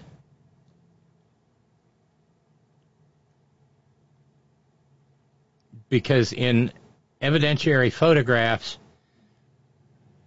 Weiss's team has identified sawdust as cocaine. Abby Lowell is the real deal when it comes to criminal defense in Washington, D.C. He filed a motion in Delaware just today to compel discovery in the really dumb federal gun case that nobody gets charged with unless his last name is Biden. And according to the National Review, they criticized Weiss's investigation by invoking the photographs and the indictment of a former FBI informant for making false allegations of bribery against Joe and Hunter Biden. The court filing, Abby Lowell's team must have had fun drafting this. Multiple sources have pointed out, and a review of discovery confirms this is actually a photo of sawdust from an expert carpenter, and it was sent to Mr. Biden, not vice versa. The prosecution was reckless in making such a hyperbolic and sensational claim in a public filing, which it surely realized would prejudice Mr. Biden in the public eye. And then, of course, there's references to Alexander Smirnov, recently indicted. The special counsel charged Mr. Smirnov with lying and obstruction, but the more interesting part of this story is not that Mr. Smirnov lied. It is more remarkable that beginning in July 2023, the special counsel's team would follow Mr. Smirnov down his rabbit hole of lies as long as it did. Disclosure about why the special counsel abandoned its June-July 2023 agreements with Mr. Biden and the role played by the Smirnov allegations may reveal flaws worse than mistaking sawdust for cocaine. And not to put too fine a point on it or anything, but, well, this says more about Weiss and his team than it does about just nearly anyone else. How white must wood be for sawdust, an expert carpenter, remember, I mean, what kind of wood is that white? Well, I mean, okay, maybe with a little bit of a tinge of yellow to it. I mean, birch? Oak? Pretty sure it's not teak. Definitely not mahogany. So, thank you, Ralph. I don't know how, but thank you so much. So we can knock the fundraising goal down to $7.55 if someone cares to meet the "That Ain't Cocaine, That's Sawdust" challenge. Thank you, Ralph. Thank you so much. Bay Area weather, Matt in San Francisco says, it's our new normal. Our four seasons are now fire, flood, drought, and heat wave. It all used to be so nice before the climate change that's a Chinese hoax began actually gathering steam, wasn't it, Matt? Trump Sneakers, Lee in New York, says, I wonder how effective they are at running away from civil penalties. They're not converse. They're con-worse. Oh, Lee!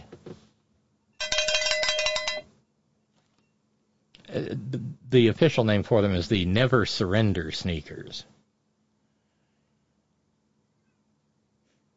Well, the MAGATs probably need some new shoes after they burned all their Nike stuff when Nike entered into a contract with Colin Kaepernick a few years ago. They've been going barefoot ever since. Poor little MAGATs. So, Matt, just to work with, so this is flood season, and that explains why Cynthia can't go for a walk? Got it. But like I said, we're at the halfway point of the program, and Cynthia says, we have our weather swings here. We had a ton of rain last year, and we're getting plenty this year. But before that, we were having drought and would have killed for a little rain. Boom or bust, that's our weather.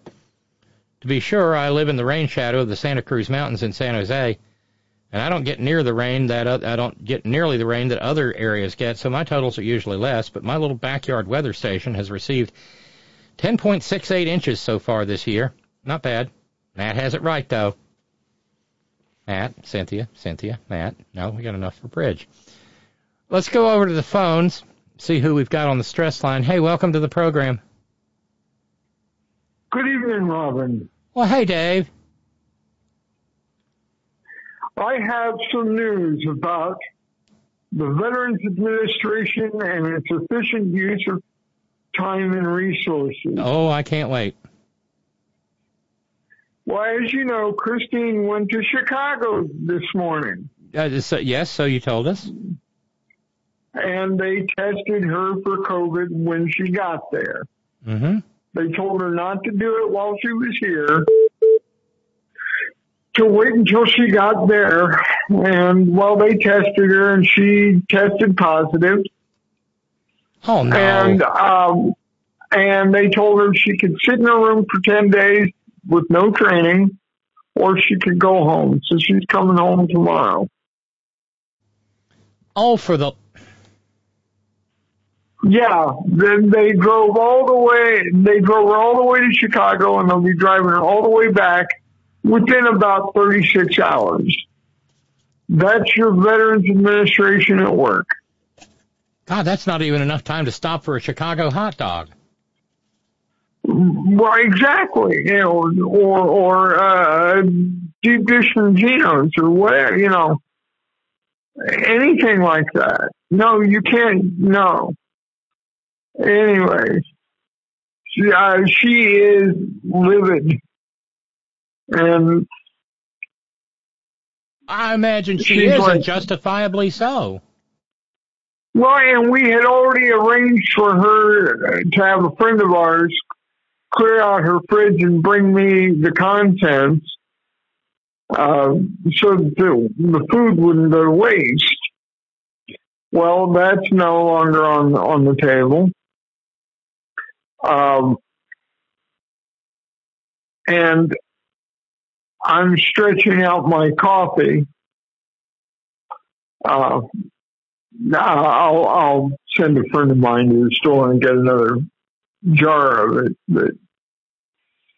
But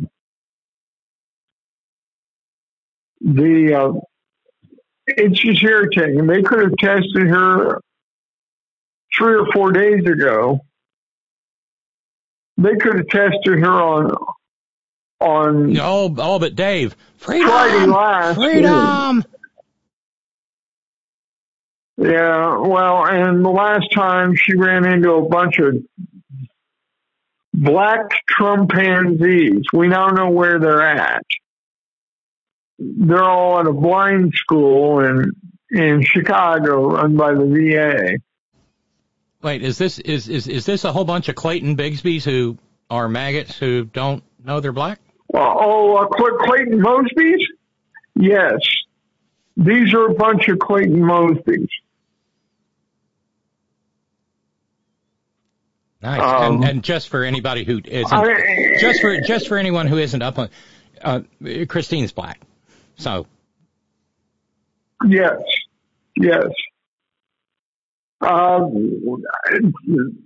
She is definitely black. She reminds me of those crazy old aunties you hear see in the movies, who will tell you exactly what they think, and they don't give a fuck what anybody else says. That's my beloved Christine. Yes, Christine has been on this program. Yes, she has. And she has been a huge fan of the work of the Horn Family Community Congregation. And because she does not have a PayPal account, she tends to tell me Dave, can you send a donation on my behalf, which is I do sometimes, and I'll tag it and let you know. This is from Christine. So what time does she get back? Oh, I would imagine they'll feed her lunch. She might get back about 4 or 5 o'clock. In the morning? In the evening. Oh, okay. In the evening. Okay. I was a little lost on the timeline. Well, it would be about 11 a.m. our time when she would leave. Give them a couple of hours to get down here from Chicago. Yeah, about 4 or 5 o'clock is when she's going to get home. Well, hopefully she won't. Yeah, so she won't be in the car that miserably long. But what a dumb trip. Right, and she made arrangements for the cats to be taken care of. Even left money for our friend to get more cat food or kitty litter if he needed to while she was gone. Because I told her, I said, well, have him let me know if he needs to get any cat food or kitty litter, and I will advance him the money. Right? Because the worst part of all this is that she gets to do it all over again, only God knows when. Right. And I told her, I said, the next time they tell you they'll test you when you get there, go and have yourself tested before you go. And the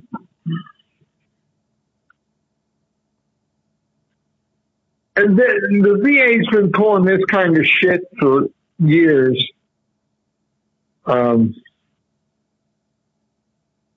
But I called to make some comments. I hear the Nuremberg rallies are back in town again. Apparently so. Over at the Gaylord National Convention Center and Hotel or some such. Well, you would think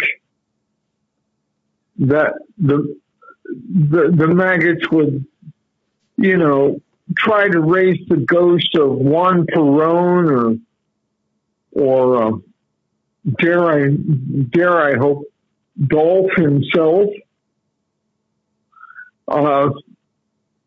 Raise them out of hell to speak to the fascist faithful. I don't see why they wouldn't. I'm surprised they didn't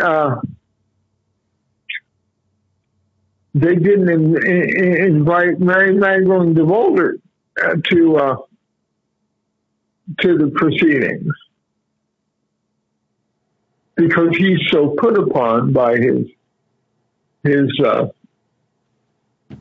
indictments. You would think they would immediately embrace him and say, tell us how bad they did. But I have a feeling they were so embarrassed by him. But Donald Trump makes this guy look like an amateur. Oh, I think, yeah. I mean, I've got a name for the yellow tennis shoes. Yes. That would be perfect for Donald. Gold bricks. Yeah. Yeah, Trump gold bricks. Pirate. How about this? How about this? Sit there and do nothing. Yeah. Now this is an old brand, but how about Pyrite PF the PF Flyers? Although I think Lee did a great job with Converse. Yeah. although Kellyanne might try to sue him thinking it's too close to Conway.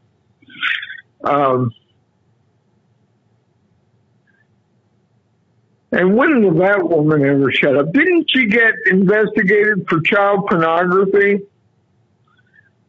For posting a picture of her daughter's chest without a bra or shirt or anything thereon? I think she was questioned in that manner. But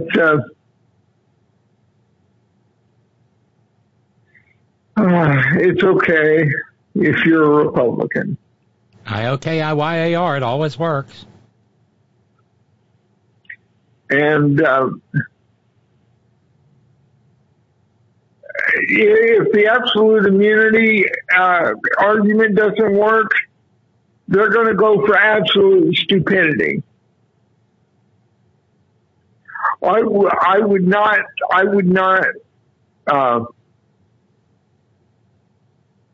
be surprised if his pettifoggers tried to launch a competency inquiry claiming that he's too incompetent to stand trial.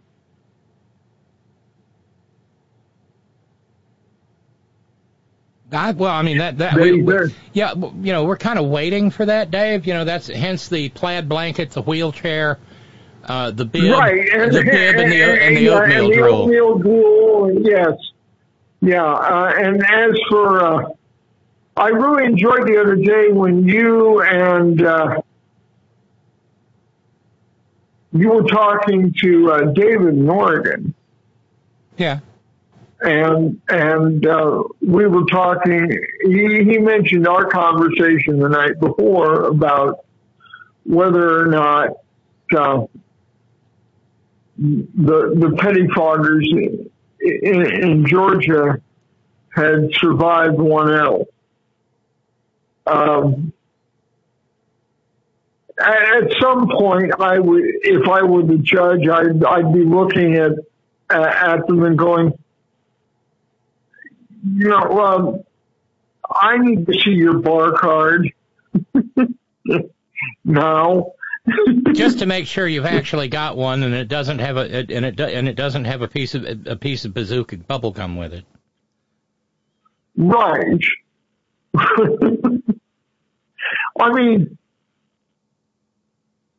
I don't think D.A. Willis has anything to really worry about. I listened to a good chunk of them, and they at least answered the questions, even though they were asked several times. And the judge gave a lot more latitude to the defendants than I thought was seemly.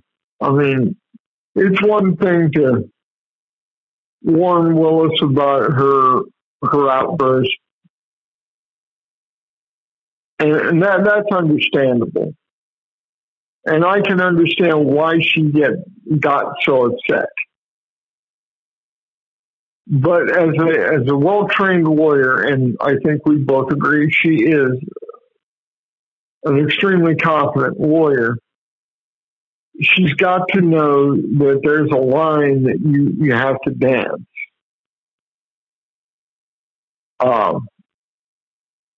Because you're dealing with the judge that's going to be sitting in this case.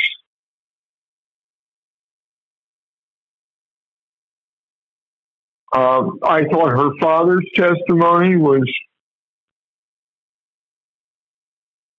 was powerful. I didn't know about his background until afterward. And I can now understand. A lawyer in his own right. Well, not only is he a lawyer in his own right, but he's argued cases in the International Criminal Court. And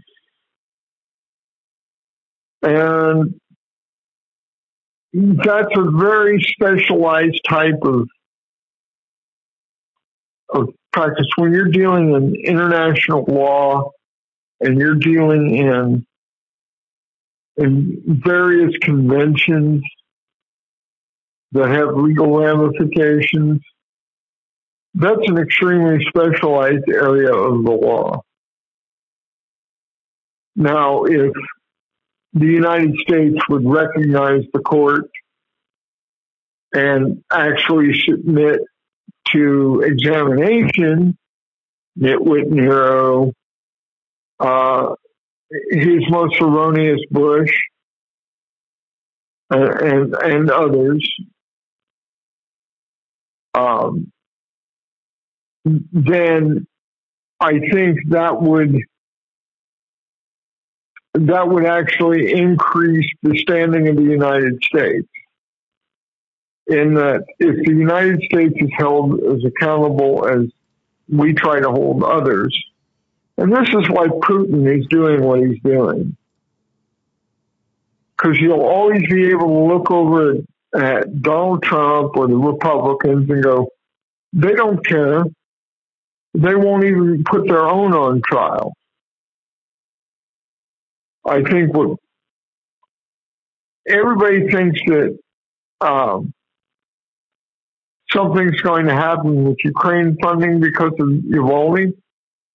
And I think that nothing's going to happen because Sporkfoot and the Gang of Eight, MAGATs, won't allow it. They've got Mike's balls. Yeah, they do. They've got his balls in an old mayonnaise jar in the back of the refrigerator next to all those pint jars of pee-pee that Sporkfoot has. But there, just call me Rebecca of Sunnybrook Farm, or a Pollyanna. Okay, Rebecca. Or a Pollyanna. All but right. I can't. Pollyanna Kincaid. I think that's a great name. I am not going back to the courthouse and changing again. At that point, it becomes pathetic. Right. But realistic. I mean, come on.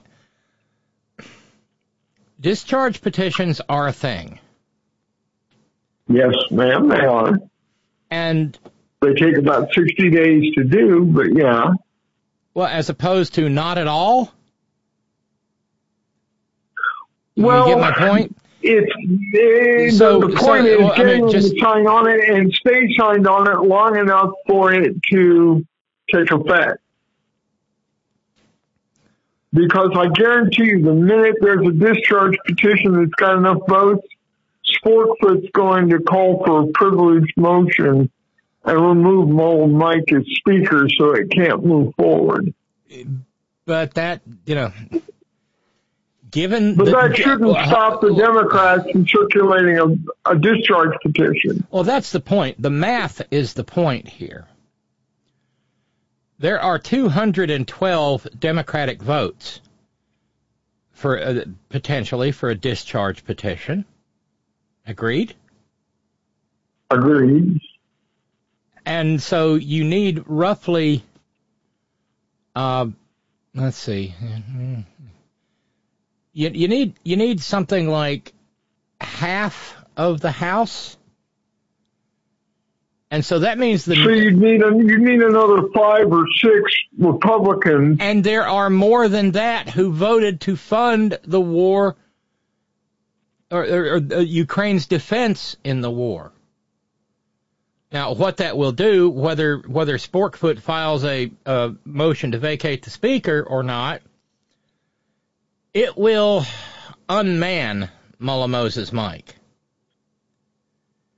Well, he will be. Yeah. I mean, he'll be a lame duck before November 5th even gets here.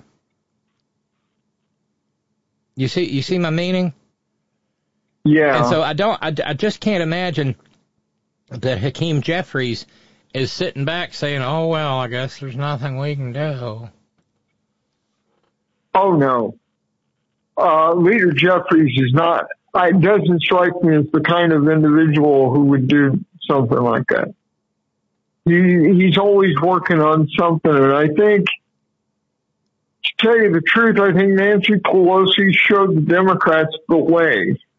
Well, and she took him under her wing and taught him how to be a leader and prepared him to eventually be speaker. And I think he'll make a fine speaker.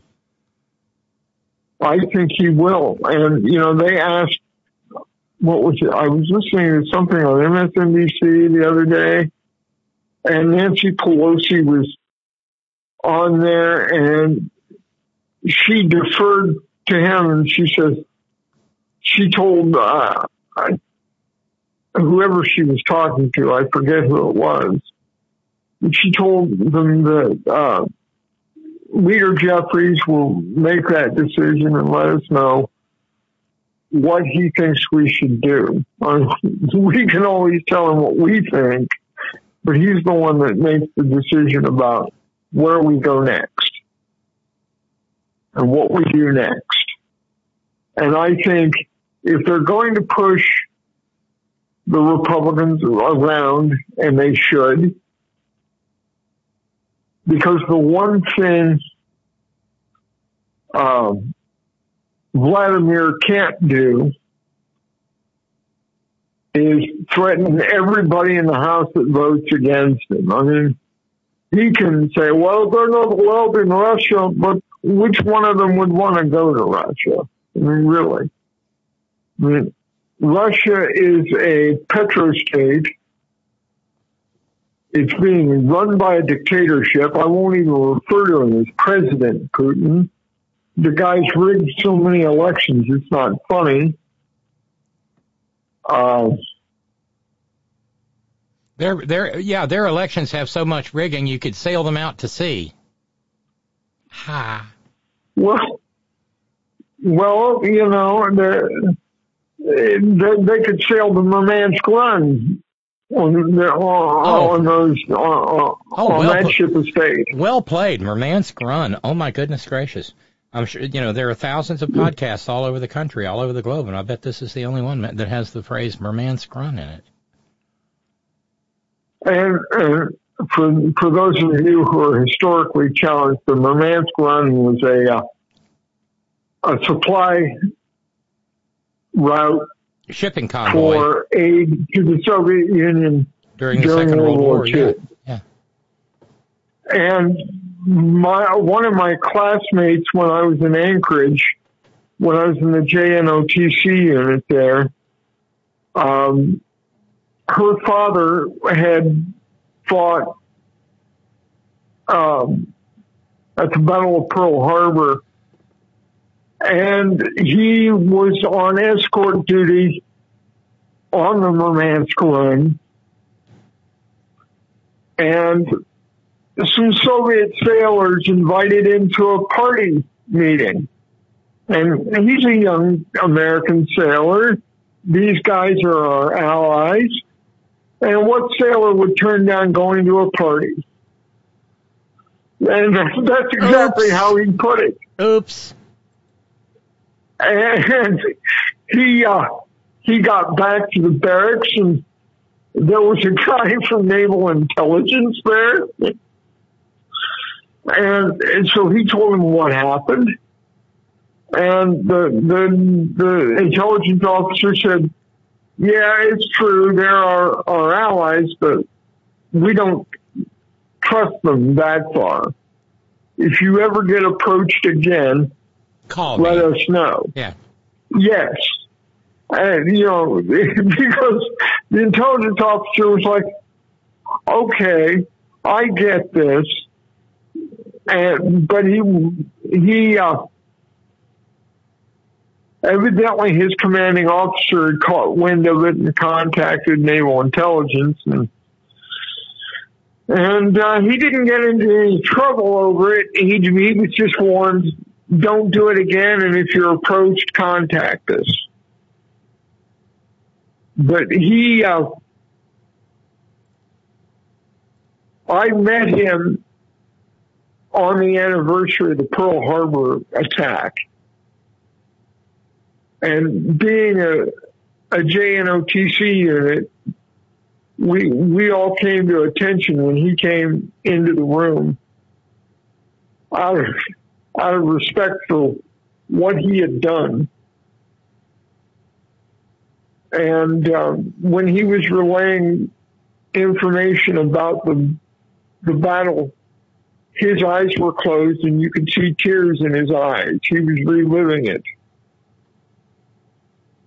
And I've seen that happen to other veterans. And the best thing you can do is just listen. Because a lot of times these folks will not talk. Especially if they're from that generation. I had a friend who ran a diner here in Indianapolis. He had joined the Marines when he was 14. He lied about his age and went to join the Marines because he didn't want to miss out on World War II. And he ended up fighting in the Pacific. And there was a newscast about some violence on our end of town. I lived on the east side at that time. And he said, I saw enough bloodshed in the Pacific to last me a lifetime. And I asked him one time, I said, Bert, why in the hell did you join at 14? He said, I didn't want to miss out. I thought it'd be over with by the time I got old enough to join. And, you know, my own grandfather, my dad's father, went down on December 8th to the recruiting station and tried to join, but he had 5 kids at home, and they looked over at him and said, Mr. Shaw, we're glad you came down. We appreciate you wanting to join, but we think that you staying home and taking care of your family would be a bigger help to the war effort, because if you're injured and killed, the government's on the hook to support your family.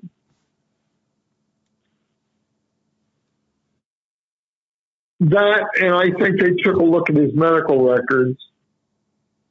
And then, my grandfather and then let him down gently. Right. I think that's what happened. But the argument that he had 5 kids at home and a wife and 5 kids at home, yeah, that made sense too. You know, and he was, by profession, he was a musician. So it wasn't like he was a mechanic or, you know, a truck driver or, you know. But he did try to join on the 8th of December, and they let him down gently. And thankfully they did, because my dad, who was child number 7 out of 13, was born on April 15th, 1945, the day that Franklin Delano Roosevelt was buried in Hyde Park, New York.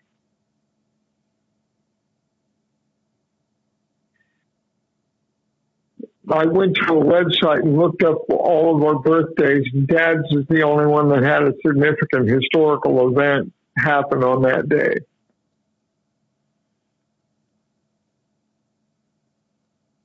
So,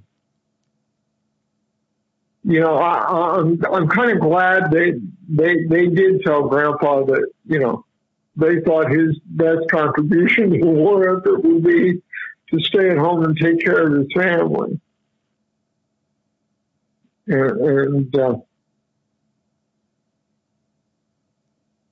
But yeah, my aunt told me that he went right down that day. I mean, they had just declared war, and he went down and he wanted to sign up, like a lot of men did. And they let him down because I think it's because my grandpa had well-documented mental health issues as well. And putting him in a stressful situation like being in a war zone or something like that, it could have gotten ugly. And my grandfather was 6'5", and he was built like a nose tackle. So it could have gotten nasty.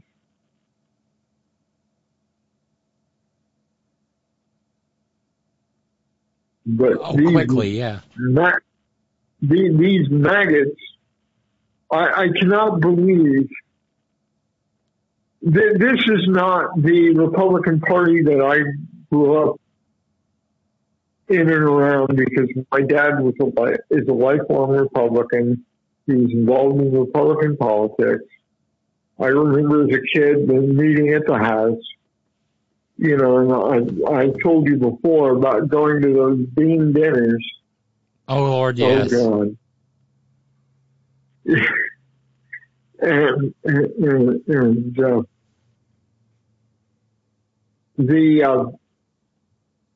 this is not the party that supported civil rights in the late 60s and early 70s.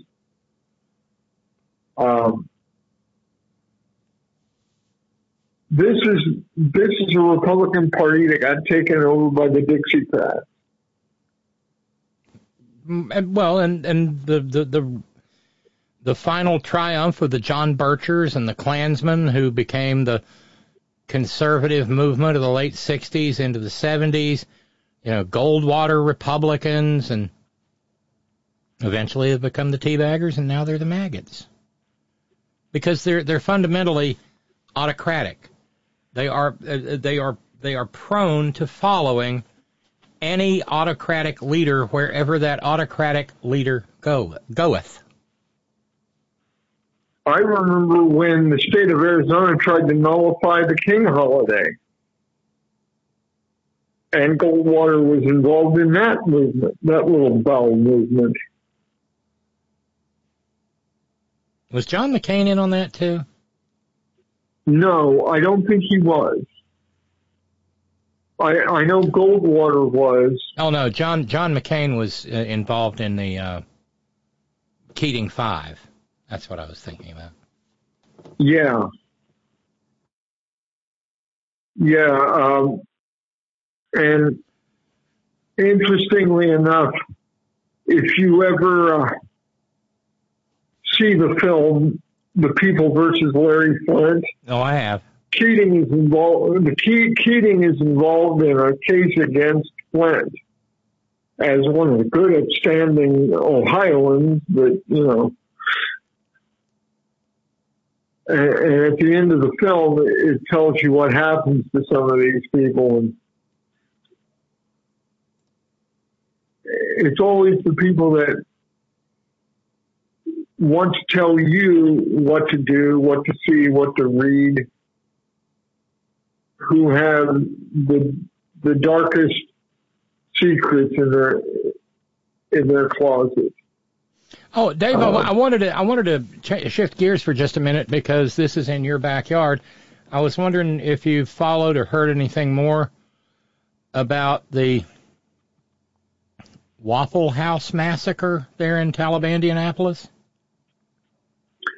No, but it doesn't surprise me because we've got like 2 or 3 Waffle Houses here in Indianapolis, and they're open 24 hours. And, as Waffle Houses will be. The majority of the staff there are African American. So it doesn't surprise me that they'd be a target of that kind of violence. Well, it happened about 12:30 in the morning. I guess night before last. It was 12:30 a.m. Monday. And there were a pair of groups in the Waffle House. You know, Waffle House doesn't even sell beer, for God's sakes. Right. It's coffee and Coke and, and hash browns scattered, smothered, and covered. Started, right. And capped. I always get mine capped, which means mushrooms. So. Yes. And what is it when they add the jalapenos? I don't recall. Scattered, smothered, covered. I just get mine smothered. Capped. I just get mine smothered, covered, and capped, which is onions, cheese, and mushroom. Well, there's another term for when they put that. But anyway, the shooting broke out. I'm sorry. The Second Amendment freedom broke out at about 12:30 a.m. One woman was killed. One man was in critical condition as of the reporting. Two guns were found, a handgun at the crime scene and another in a car in, I guess, the parking lot. According to the police, multiple victims remained on the scene, were aiding authorities in their investigation. And this was, I guess it was all, the NBA mid-season All-Star game was there in Talabama, Indianapolis. Yeah. I think Chris was telling me something about that, or trying to tell me something about that, but I didn't know. And the thing is, because Christine's worked in food service for 40 years, she's one person away from knowing every other server in Indianapolis, or every other delivery driver in Indianapolis. And so when there's a shooting, she might know that person. There was a woman that she worked with at Kroger. A woman named Sarah who was working two jobs. She was on her way to the second job and she was murdered. And the reason that people were so concerned about them finding the killers was that Sarah was a trans woman. And Christine had known her, and I had met her once.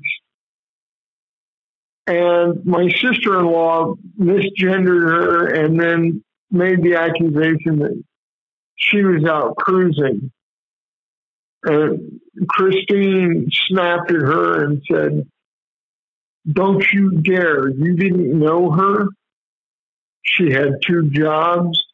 And Christine just went down my sister-in-law's throat because Sarah was a decent human being who went out of her way to make friends.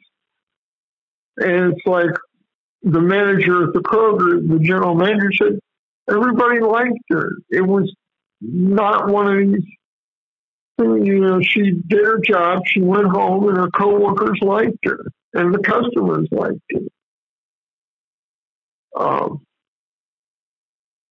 But unfortunately,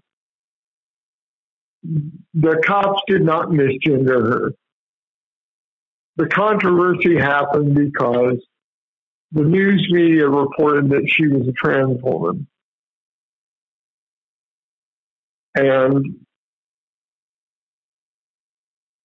that's where the problems began. And I understand why people were concerned. And Indianapolis does not have a good track record with dealing with homicides. I mean, they'll solve a few homicide cases, but more times than not,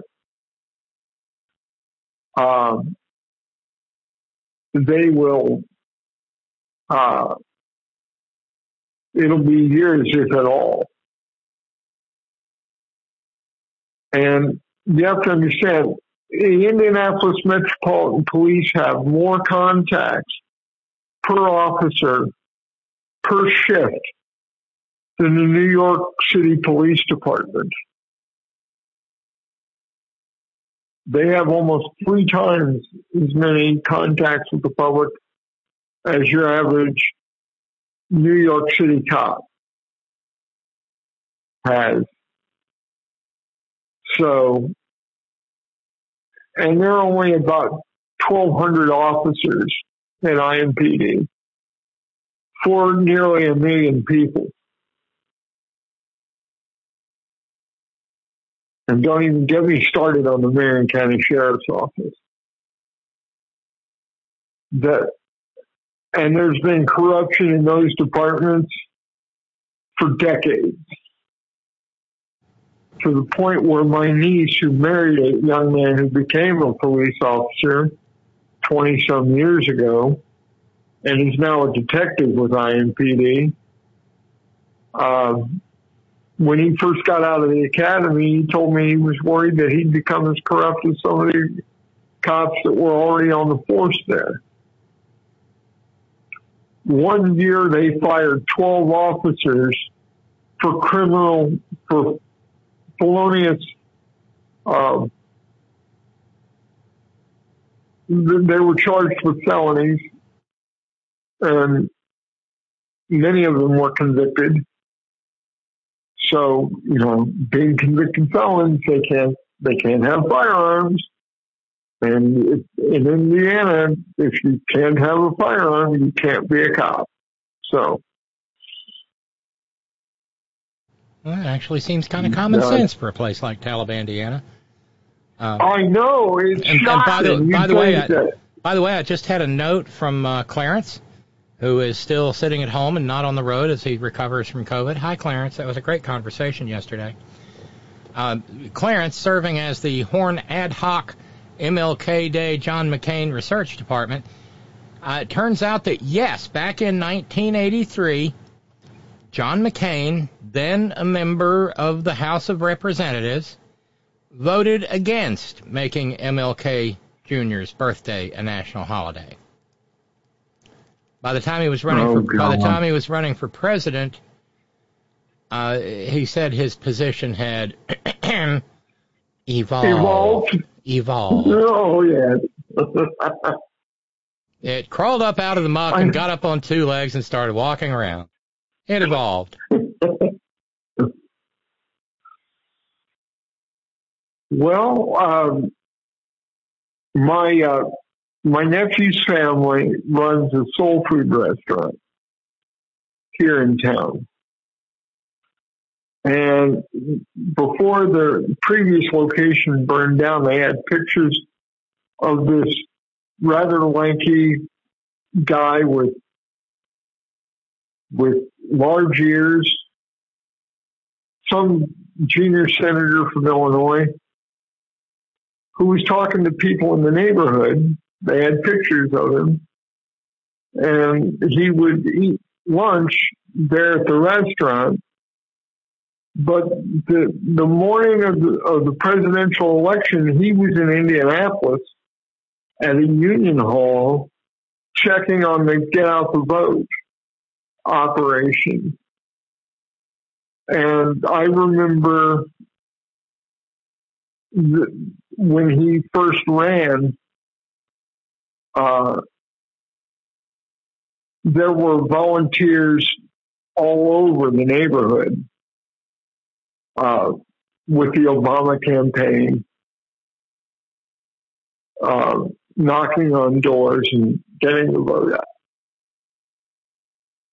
And I had a feeling at that point that he was going to win, because you looked at the number of tables. I was at IUPUI at the time. You look at the number of tables they put out to register voters that the Republicans had out. They had 1. The Democrats had 6. And if we're going to win in 2024, we've got to do the same kind of shit. We've got to organize on the ground and get out there. And yes, Indiana is one of the most maggoty places on earth. but you've got to go door to door in Talabama, especially, because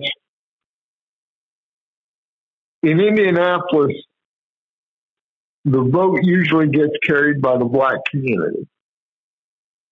And it's not just enough to get the preachers on Sunday morning getting souls to the polls.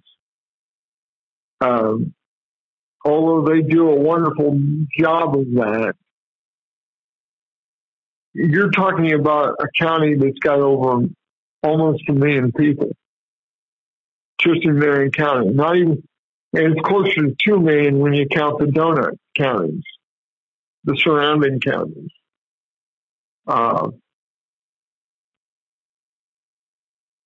So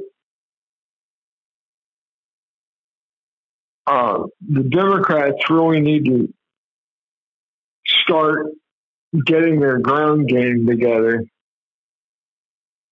and they need to start doing it now, because Nitwit Nero and company and his bankers in Moscow have got a slew of money, and don't you think that the Russians aren't going to use some front groups to funnel money into Nitwit Nero's campaign? Vladimir needs him.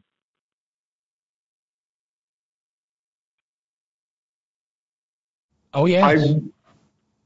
And that's the difference between the Republican Party I grew up in and now. It was kind of sad to see Lugar got turfed out because he was considered too much of a liberal. When anybody who's ever followed Richard Lugar's career knows that was anything but a liberal. A liberal. Right. Right. I mean, his presidential campaign was a one-issue campaign, and that was nuclear weapons, and he was an expert at it. But he would have looked over at his colleagues in the House and tried to shame them into doing the right thing. And I think if it wasn't for Sporkfoot and the Gang of Eight, they would have already passed the funding for Ukraine's defense, because they're playing it too cute by half. Oh, well, we're rejecting the border security, but we're rejecting Ukrainian money because there's no border security. You know. But that's perfectly okay for the MAGATs. They don't care about that, just as long as they can own the libs and piss people like me off. That's all they give a shit about. They don't care about governing. They don't care about anything else. They'll just goose step behind the little morons and you know, when they're saying things like, I'd rather have Trump as a dictator than Biden as president for 4 more years, that's fucking scary.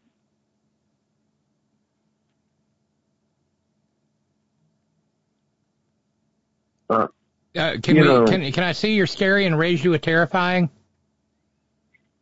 Yeah. Yeah, I know. But I'm a student of history as well. And they will come after anybody who they feel is a drain on resources or doesn't conform to what they think a man or a woman should be, or, you know, They want it to be the law of the land that once he comes, you're done. When it comes to bodily autonomy for those who can give birth,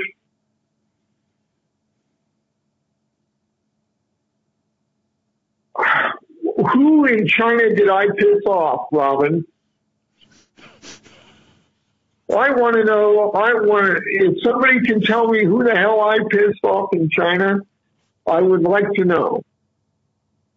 Because these are surely interesting times.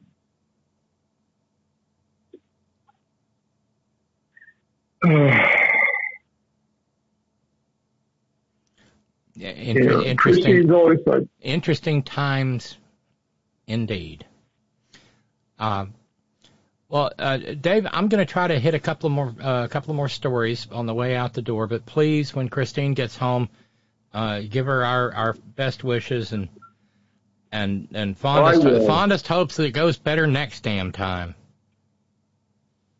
Yeah, I will, Robyn. And I'll make sure she gets plenty of orange juice and whatever else she needs.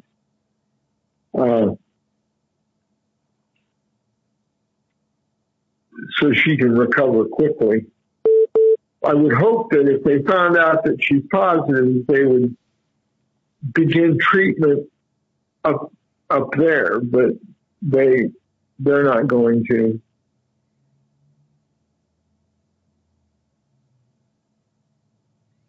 Wouldn't it be standard of care to get her on the antiviral? I would think so, but she believes the vaccination led to her stroke, so she's kind of loath to do any of that. I mean, you're dealing with a woman who suffers from paranoid schizophrenia. And as often as I tell her, I think she's got nothing to worry about, she always snaps back, but you're not looking at it from my point of view. So it's one of those picture battle situations. All right, Robyn, I'll talk to you later. Okay, and you have a wonderful evening, Dave. Thanks so much for the call. I'm going to use the Scott Marinoff Memorial coffee mug and make my last cup of coffee for a while. Oh, dear. And I'll enjoy the rest of the program. What kind of coffee do you drink? I'm just curious. What kind of coffee do you drink? Usually a dark roast. It's a store brand. You said earlier, I actually thought of Scott, because earlier you said another jar of coffee. I'm like, are we drinking instant, Dave? Yes, we are. Okay. Because my coffee mug is metal, I can't heat it up in the microwave. So but my hot water is at about 125. And while that's not hot enough for most people, it's just at the right drinking temperature for me. So do you drink it? You drink it black? Do you drink it black, or do you put a little cream in, milk, whatever? I put a little sugar. I put a little cream in when I've got it.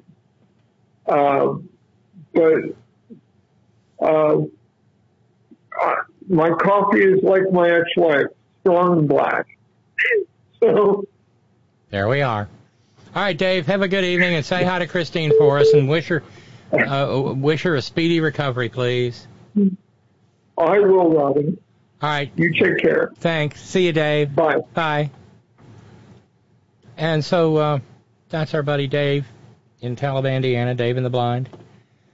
And for all I know, calling from the home office of Crazy Dave's Crucifixion Emporium.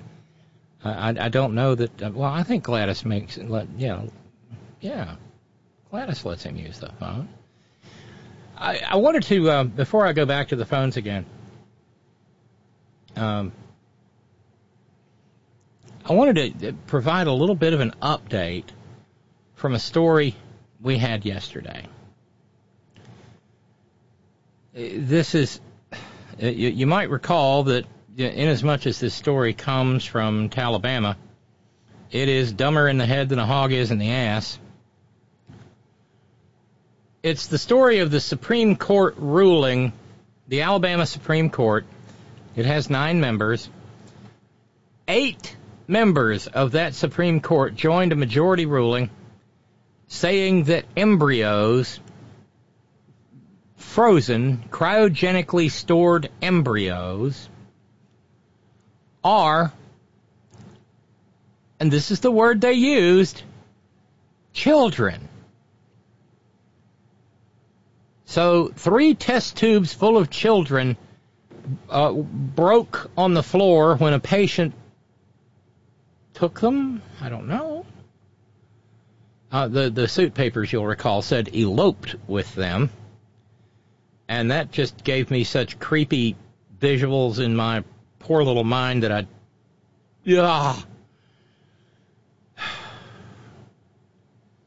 gives a whole new meaning to the concept of a test tube baby. Stop it. Well, here's the update. 1, it was an 8-1 ruling. Only 1 member of the Supreme Court of Alabama voted against the ruling. That member's name is Greg Cook, Justice Cook. And I bring this up only to perhaps demonstrate, again, what a monumental, gigantic fraud right-wing constitutional originalism is. Because I guarantee you, if you polled those 8 members of the Alabama Supreme Court and said, "Hey, are you an originalist?" "Oh yeah, I'm an originalist. I'm pure 100% originalism." Right down to the 3/5 clause. This right here is Alabama, remember? The original Constitution didn't have no 13th Amendment in it. Well, I'm just going to read I'm going to read directly from the text of the story in The Hill. Alabama Supreme Court Justice Greg Cook issued a dissenting opinion. Cook argued, in his opinion, that it was not within the role of the court to, quote, expand the reach of a statute and breathe life into it by updating or amending it, unquote. He argued, this is where the punchline is, he argued the law that was written in 1872 would not have, let me back up. He argued that the law that was written in 1872 would not have taken into account the status of frozen embryos, and to argue that the law would require an explicit amendment from the state legislature. He's correct in all form. I mean, we're talking about Montgomery, Alabama, okay? 9 years after the close of the civil... No, not 9 years. Again with the ciphering. 7 years after the close of the Civil War. You know, after places like Alabama had to run up the last Confederate flag, you know, the one that was solid white that they would eventually turn into a Klan robe. Yeah, 7 years after the end of the Civil War, which Alabama and the rest of the Confederacy fucking lost. That was gratuitous. They passed a statute about unborn babies.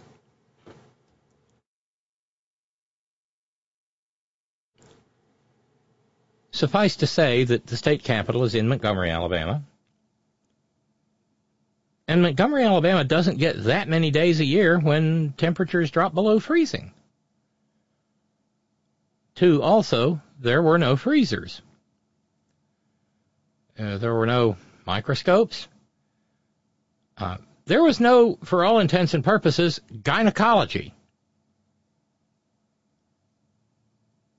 But 8 out of 9 members of the Alabama Supreme Court decided that those sage Solons who crafted that statute in 1872 clearly would have wanted to include test tube embryos and call them children because God. And yes, in the majority opinion, Miss Terry and I were talking about it earlier today, there's the justice who authored the opinion waxed eloquent about the breath of God. Now, how does this fit in with originalism?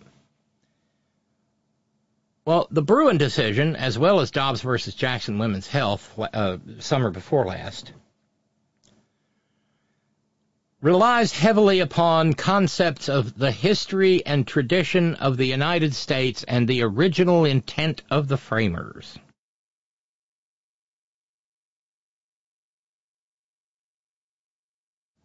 Well, the fact of the matter is, women were aborting babies in 1787. They just didn't tell the menfolk how.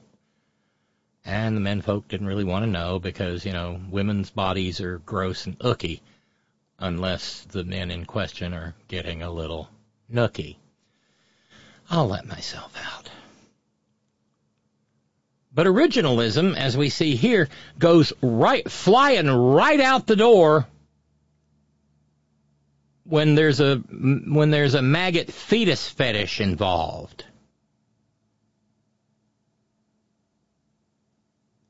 The legislature of Alabama did not, in fact, take up the 1872 statute and amend it to say that that frozen embryos are children. So now you got people, these geniuses, have got people in Alabama kind of up in a bit of an uproar and or a quandary with concerned citizens wondering if, for purposes of the Alabama state income tax, they can claim their embryos, gotta love this, as children, and thus as dependents.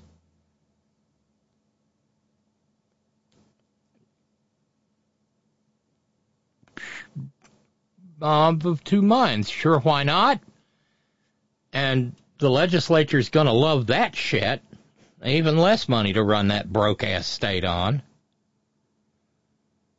Now you got people unionizing at the car plants and whatnot. It's still plenty maggoty down there, but golly gee. Test tube children. We're not talking about children who are born from in vitro fertilization who become children later. No. They're children in the test tube.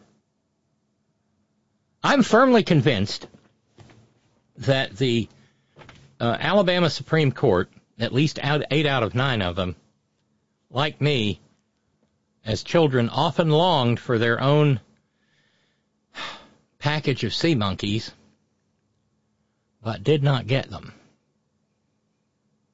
Because, the packaging was so cute. It showed the little pregnant queen sea monkey with her little crown and her little distended sea monkey belly, and the proud king sea monkey, and the little sea monkey princes and princesses bobbing. What they were brine shrimp. And anyone who actually got sea monkeys realized that, no, it didn't quite live up to the hype, and that Mommy and Daddy had, in fact, just given in and paid a nickel to go this way to the egress. But the 8 members of the Alabama Supreme Court think there are children in those test tubes. Yeah, down on a microscopic level, putting on their roller skates with their roller skate key and gliding about on the streets of Embryo Town, playing fetch with their little embryonic puppy, probably a little embryonic kitty in there. Maybe an embryonic fish or an embryonic bird. Down there having embryonic Cheerios in a bowl in front of them in their embryonic high chairs. 1872.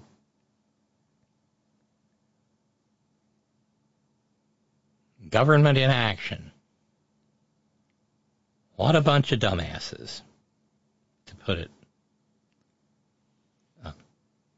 succinctly. Emilio said, I think the Supreme Court of Middle-earth also had 9 members. Pretty terse on oral arguments, if I recall correctly. Okay. We've been working the Middle-earth angle this evening. Lee in New York adding, originalist and the original Constitution did not have a Second Amendment. MAGAT said, what? True. And Emilio adds that Bankers in Moscow is the worst prog rock band ever.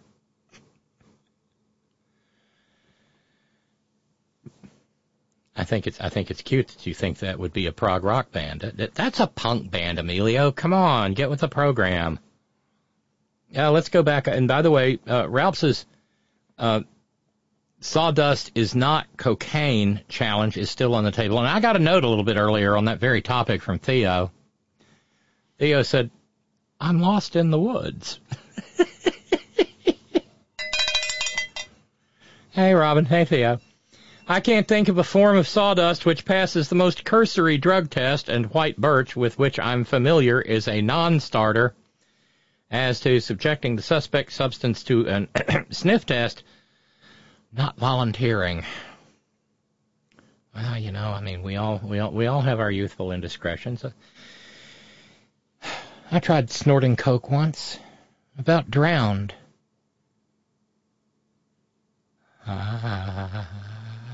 No. The llama died? Yes, the llama died. Okay, over to the stress line, see who we got. Hey, welcome to the program. Roxanne. What's up, Put on the red light. I am not that kind of Roxanne. Oh, I got that. Well, you know what? That's the riff right there. It's so meaty. I did a little DJ in this week. Roxanne! Yeah, you can't. You can't. I wanted to call you Robyn, but Roxanne just eats out. Yeah, well, I'm pissed. I've had so many people tell me, you know, you're a Roxanne. Yeah, you are. Have you seen the new Dune trailer? No, I have not. Oh my! But I have heard that Christopher Walken is the Emperor Shaddam IV. He's awesome. He's awesome at it. Hell, could he not be? He's awesome at it. Well, but he, you know, who was the Emperor before? What was his name? He was really good. Ferdinand. Oh, you know what I'm talking about. Ferrer, wasn't it? Ferrer, yeah, Ferrer. Jose Ferrer? He was good. Yeah, Jose Ferrer. But Christopher Walken made me mad. And just a little bit he had. I'm like, yeah, that's what the Emperor, he got under my skin. That's not my point. They had a 2-minute clip of Paul riding the worm. Wait, I think I did see that. Trailer. Where it sounds like a jet? Maybe not. Yeah, he's standing on the worm, and you realize, oh shit, he's going hundreds of miles an hour. That's why this is crazy. But that's not what I call it. No. And the first thing... Wait, hold on. You can't do this to me. What's that? Because I've got the trailer queued. Oh, cue the trailer. That's a lot. You can't do it while on the show. You got it. You've been fighting the Harkonnens for decades. Oh, you maybe can. I don't know. My family's been fighting them for centuries. They were massacred. Alongside my father. Your father didn't believe in revenge. We believe in Fremen. Let me fight beside you. Reload! Just waiting for Christopher Walken.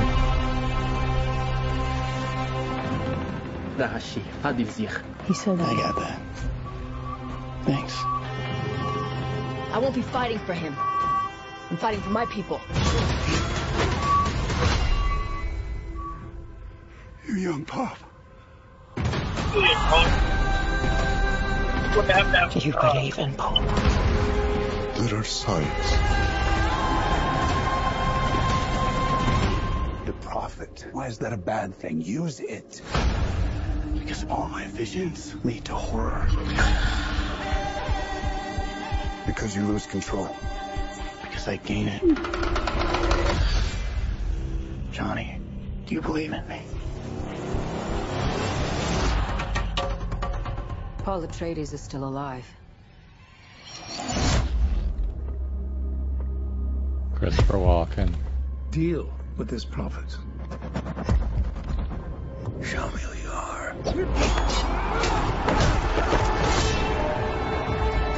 Your father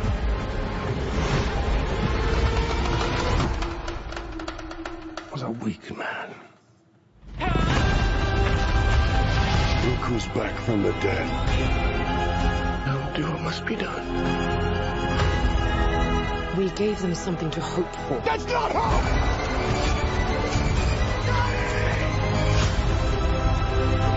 I will love you as long as I breathe. This prophecy is how they enslave us! It's not a prophecy. It's a story. I don't care what you believe. I believe.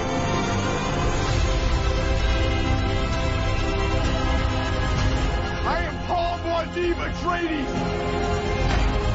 Duke of Arrakis, and the Messiah of God. He who can destroy a thing has the real control of it. Yeah, okay, I'm intrigued. Yes, Christopher Walken does. Yeah, I'm going to enjoy that. And wait, was that the guy who played Drax in Guardians of the Galaxy playing... Yes. The Beast Robyn? Also, there's a wonderful tie-in here, okay? Shout out to my 10th, 11th, and 12th grade English teacher, Connie fucking Bloom. She made us read Dune, and for our senior class project, we collaborated on a movie set. Basically, you know, she was, if they ever found a hippie teacher spoken cloud at a religious school, it was probably her, because she'd make popcorn in English class. But she, at a religious school in Florida, made us read that book and do a movie set. The book with the sex and the stabbings and the mutagenic experiments and the spice addiction and the intrigue and the politics. God bless your soul wherever you are, Tommy Blum. And that was back in 1983. I bring that up because Ron DeSantis' Purge now has, you got to get a teacher's note to get something from Disney in high school. That's where we're at. And I want to tee up Ron DeSantis because, although fuck Trump, well, Rhonda, God knows Rhonda has it coming. He wants to illegalize or re-felonize hemp in Florida. He made he's making Delta 8 a felony. Oh, so Floridians are going to love him for that. I've been bouncing through numerous things about, I don't know, I want to get into the attack ad business so bad. I mean, if I could just sit at the Lincoln Project's doorstep and just let me help, I'll cut magazines or whatever. But I wrote a joke today. You got to hear it. It's Okay. Now, it's a white power, white supremacy joke. And once again, also thank you, Ron DeSantis, because we had Nazis here running around and nobody said shit. Everybody's just like, oh, Nazis doing Nazi shit, I guess. Anyways, people who read and their lips move don't get to claim white power. In fact, if you have to wear a mask or a goggle to fly your Nazi don't fuck me flag, you might as well keep on the mask because nobody wants to fuck you. In fact, once during the Great Bath Salt Scare of 2015, I saw a fuzzy security scan of a large chocolate fellow, He didn't have an ounce of shame or a microgram of clothing on.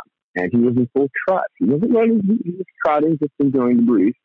And Roxanne, I got to tell you, he looked fabulous. Now, I live in the Keys. I'm straight as fuck. But this guy, I wouldn't say I had a whole game in it, but I did have a couple of confused seconds there. Now, he looked like a black Terminator. Wait a minute. Who was fresh out of the... Did not have a whole game in it, but we did have a couple of confused seconds. Quality. Yeah, no. He looked like a quality wave. Quality. No, he looked like a black Terminator who just came out of the time thing, looking for some drip, looking for some clothes. Now, this guy, to on to your sea monkeys joke and your active zygote stream of consciousness thing you did, this guy looked like his sperm workout. Before fertilization. Under the microscope, those little guys had little barbells. Yeah. Okay? Out in the yard. Now, yeah. I mean, it was one of those moments like, what the? Look at. Okay, now, after the confusion cleared, and in Florida man fashion, I asked myself two questions. Number one, what drug is that? And number two, how many times a week does this thing work out? What drug is that? Now, where am I going with this? This is the kicker, all right? If he had master and race tattooed on his ass, on his butt cheek, I'd have to agree with him. I go, yes, that's what the master race looks like. However, doughy, pudgy, boiled lobster mask Nazis, not so much. Yeah, no. How come the master race never looks masterful? How come they always terrible? How come they always look like the dudes going off the cliff, Thelma and Louise style? I've wondered sometimes if the end of Thelma and Louise was taken from, the Nazis in the Blues Brothers movie. I've always loved you. Yeah. Well, Thelma and Louise, you serious it up a little bit, because I think Thelma and Louise was they were two feminists who went out guns blazing, and I mean ultimately Brad Pitt screwed them up, if you remember the plot line, because they had something going and he took all the money, but eventually they said fuck it, and here we are. I mean my final attack ad campaign comes down to rape babies shouldn't be a thing. Agreed. And I've explained that to some, and I've scratched the underbelly of Marathon. Marathon is very Trumpy, but it's that education thing. It's the fact that there's they do have an active radio culture here. I mean, radio still works. It's 1980s in the radio here. They got like 4 country stations, 4 easy rock stations, 1 kind of half-ass hip-hop. The political push, and the thing that the Christian nationalist push is starting to freak me the entire hell out. Because you'll be sitting at like a McDonald's or something like that, and then you'll hear a country gospel song, and it has all those MAGAT themes in it. It's everywhere. Drop kick me, Jesus, through the goalposts of life. Yeah. Has it been going on a while, or did I just catch it? No. It's been, yeah. Country everything. Country Christian music is the thing. I mean, wait, I thought you'd been part of these conversations in the past. When you're done, go on YouTube. Just look. All you gotta type in, wife, is Happy Goodman family looking for a city, and then you will see Vestal Goodman. And she could shatter that woman could shatter glass, and not like in an operatic way. Someone gave me and we're a little early for prayer meeting Wednesday, but this is a great intro. Somebody gave me a video, where, because I was playing some music and stuff, and they played this song, and it was some Christo fascist hip hop with AR-15s. I'm like, what the fuck is this? What are y'all preparing for? Now, the good prophet lady, Ellen G. White, Armageddon. When she looked around the corner and saw what was happening in America, she basically just read from Fox News 100 years ago. I shit you not. That is absolutely real. That's some of her other writings that nobody ever talks about. But she just looked at the violent horror that we would be. And the fact that we have more guns than people in this country, that kind of stuck in my head today. Holy shit. And we've been primed all along. And I don't know. I mean, a thought popped in my head. I said, maybe Trump gave Putin Ukraine attack plans. And that's why I was so hurried with January 6th, why he kind of rushed out the door and wouldn't get stuff back. I mean, I think Trump gave Pooty something. I think Trump gave Pooty the intel that led to October 7th and the Hamas attacks, because nobody else is saying it, but that doesn't mean I can't and I won't.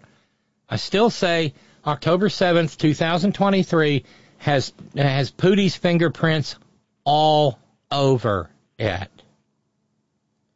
Well, there were Bitcoin payments, and there was drone training, and it was off-site and proxy money. That's Putin shit. The thing that I just thought of this and it slipped out of my mind. In the state of Florida, Rhonda. Oh no, I'm not going to denigrate. Rat DeSantis wants to unflavor weed too, where he's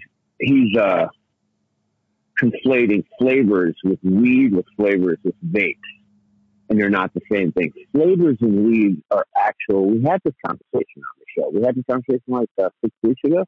Flavors and weeds are actually the phenols or the terpenes. Terpenes, yeah, the actual medicinal components of weed that make it an anti-cough or make you relax or make you... limonene, limonene, myrcene. Yeah. There's several. Those are illegal. All right? So I'm like, why do people who don't understand science, who think a jar full of zygotes, not even zygotes, they're fucking embryos. They're not zygotes. Zygotes means fertilization. So they're embryos, right? Why calling those babies? Why do people who don't even respect science, who are the people who took the guy who said, hey, everybody, let's wash our hands, and they go, no, heretic. And they put it, did you know that the guy who said, wash your hands, we're making our patients sick, they put him in the booby hatch and he died in the crazy house. Did you know that? I don't know about that, but I know that Joseph Lister, who is deemed to be the father of antiseptics, really had to struggle to prove his point. And in fact, if you've ever washed your mouth out with Listerine, it's actually named in honor of Joseph Lister. Well, it's that guy. He died penniless and broke in the crazy house because gentlemen and noblemen didn't feel like they had to wash their hands. Germs are something black and poor people got. Does it sound familiar? Sadly, yes. So he was denigrated, destroyed. He got Fox News. And then I think Louis Pasteur came up, with the homogenization side. And they're like, oh, I was right. Look at that. Pasteurization, and that's roughly 180 degrees Fahrenheit, and that's the point where the pathogens die off. Like, for instance, if you when you learn how to brew beer, you learn about taking your wort to 181 degrees and not 212. Because the point is he discovered microbiology right then. So it gave credence to Mr. Lister about sterilization. Because before that, they would just leave stuff lying around and they would use the same tools and everybody died of sepsis. And they wondered why.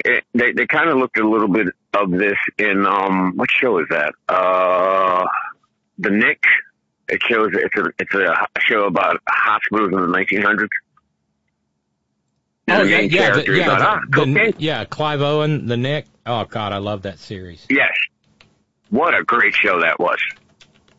But yeah, no, they showed that because he was also on the microbiological path to figure out why are these people dying? Why don't when they do a cesarean section, he had a 10% success rate. But the point is, why do we have these people, the light up the butt, the spray it with bleach? Why do they control science? What the fuck? And the other thing is, Trump's whole existence is to stop electric cars and Ukraine. Yeah, That's figure. what this was all about. Yeah. In my mind needs, no matter how fucked up the premise or the result or the history, I gotta know why. I don't know why my brain, I guess that's why I'm a Hornista. That's how we think. We gotta know why. And the why definitely is that because EVs are an existential threat to Russia. And they've already shown they'll do anything to keep the spice flowing. You like how I wrapped that up? Yeah, I did. He who controls the spice controls the universe. That's where we're at. So I don't know. Well, I do have to wrap this up, but it's been a great conversation, Wave. I appreciate it. I'm glad I called in and I had some fire today. I've been very, just really mellow. The keys will do that, so I had to get worked up over some shit. It's been building up, but here I am. It wasn't a gay moment, but there were a couple of confused seconds. That's going on your greatest hits list there, Wave. Well, it may create an image, didn't it? It did. Yes. I love you, Horn. I love you, Roxanne. Take care of yourself. Get to your next destination safely and listen in tomorrow. Absolutely. We'll have more stuff. Send some money, too. That'd be groovy. You know, we still got a challenge on the table. Ralph says, this ain't cocaine, this is sawdust challenges on the table to the tune of $25. It would get us down to $755 because I guess we'll be at 4 digits tomorrow. But, Wave, you have yourself a great evening, my friend. Anecdotally speaking, that looked like 80s cocaine. So I've heard. That's all I'm saying. Well, I've seen some cocaine that wasn't just pure white. I mean, yeah, or seen pictures. Yeah, that was in the 80s. I've seen pictures of cocaine that wasn't entirely white. I've heard stories from people telling stories. I hear things. Have a good. Hear things. Have a good evening, Wave. Bye. Later. Okay, on the way out the door, one last thing, because I mentioned catching a little bit of my filthy morning habit. I'm going to run this clip because it's another one of those, hey, you crazy kids moments. Joe said the brown word on air today, live, and they didn't bleep it. That's right. And he wasn't quoting anybody, as far as I could tell. Joe Scarborough said bullshit on air. Matt, I don't know if you're still there. But Annette was with me, and I was watching, and she went, he just said bullshit on the air. I said, I know. And I'm going to have to go toaster shopping. Because if Joe's out there saying bullshit on air now, how far can Mika be behind in saying motherfucker? Not saying, just, saying. So, but it wasn't just the bullshit. It was all the other words, too. And there are a lot of words that get used here. Would come on our show. He would go on other shows. I know we talked to Bill O'Reilly, and it was a constant defense of Vladimir Putin. It was this love of Vladimir Putin and this fear. This absolute fear of ever crossing him, and led him in 2015 to say that Vladimir Putin was a strong leader, a great leader. When I brought up that he killed journalists and political opponents. He shrugged and said, we kill people too, Joe. And he continued doing that. We've seen now, it's hard to believe, but we've seen now other members of the Republican Party ape that line. And there is right now a connection. Donald Trump, Viktor Orban in Hungary, an anti-West thug that runs Hungary, and Vladimir Putin. And you've seen the Trump right move in that direction. And it is just absolutely frightening and jarring. And unlike anything we've seen in domestic politics, that major figures are now going to the side that, well, people who consider America enemies. And Wall Street Journal editor-at-large Gerard Baker wrote about this this morning in a piece titled "The Moral Blindness of Putin's Apologists on the Right." And he writes in part, the only response of all decent people to the death of Alexei Navalny, the brave critic of Vladimir Putin's regime, in a Siberian prison camp, is grief, disgust, and unqualified condemnation. It is a sort of event that defines the malevolent nature of Mr. Putin's Russia. But that sort of decency evidently was above the moral reach of some of the more prominent leaders of what used to be the conservative movement. Newt Gingrich saw a parallel that many others highlighted. Navalny's, quote, death in prison is a brutal reminder that jailing your political opponents is inhumane and a violation of every principle of a free society, he tweeted. Mr. Biden isn't Vladimir Putin. Mr. Biden doesn't invade. Newt then, of course, compared Vladimir Putin to Joe Biden, which is just so grotesque. It's just beyond grotesque. I keep waiting for Newt to grow out of this. I really do. I really do. And he's incapable. He compares Biden to Vladimir Putin, to which Gerard Baker writes, Mr. Biden isn't Vladimir Putin. Mr. Biden doesn't invade neighbors on a false pretext, killing indiscriminately. He doesn't make people who have fallen into disfavor fall from the windows of tall buildings. Has he, Newt? Has he, Newt? Why do you lie? Why do you keep lying for Donald Trump?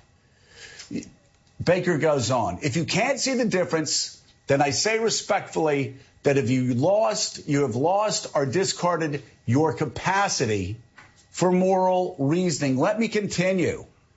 Jonah Goldberg, conservative columnist for the LA Times, wrote this. No, Donald Trump does not equal Alexei Navalny. And he writes in part this. For numerous right-wing Republican figures, the real lesson of Navalny's killing is that Navalny equals Trump.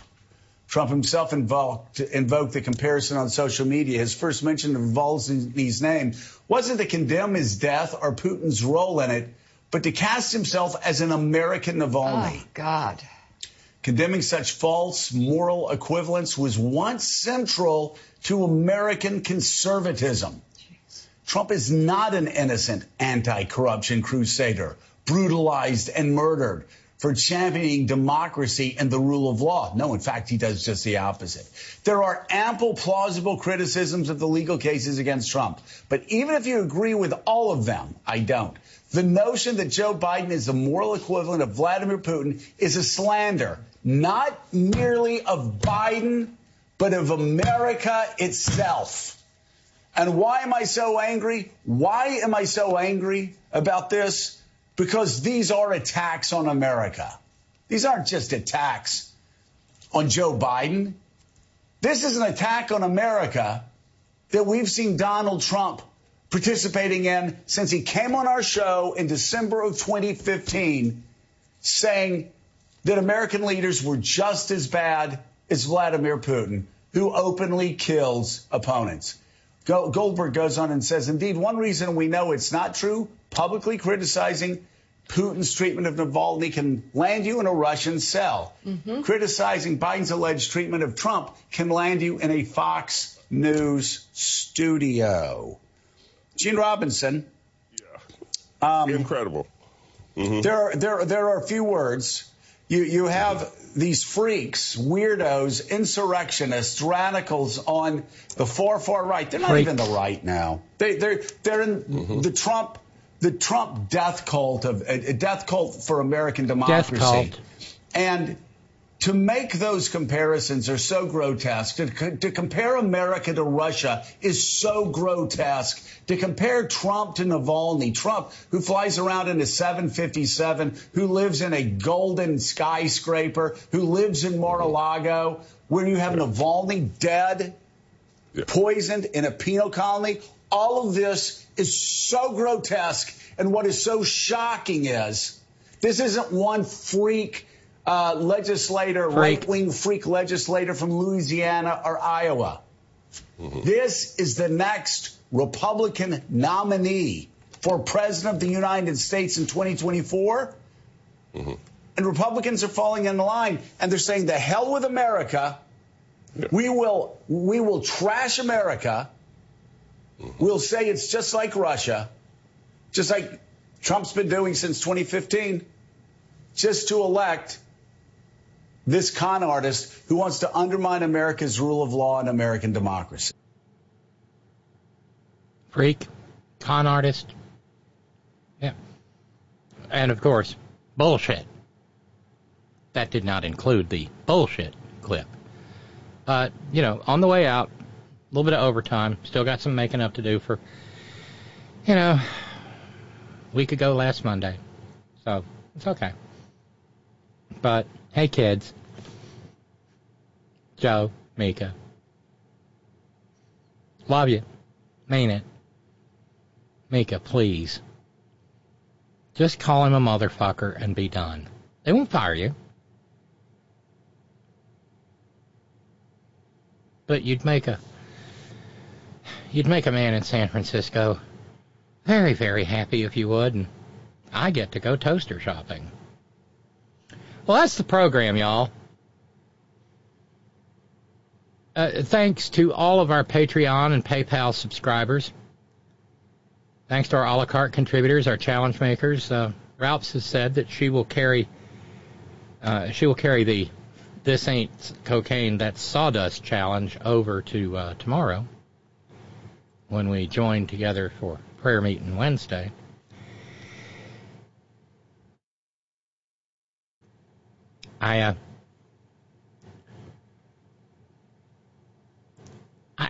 Yesterday's program flew by. Today's program flew by. Maybe it's just the content. I don't know. And by the way, Brother Deacon Asa says, life starts at conception. Fuck all y'all. I'm too radical for that. Life starts at erection, damn it. You're probably not the only man who feels that way. But anyway, the challenge is on the table. If it is not met, we will begin the program tomorrow at 11:05, meaning tomorrow, today, Monday, and $205 if Friday remains unfunded. So, thank you. And I've already compiled a prayer meeting Wednesday list that kind of has a for the ages flavor about it.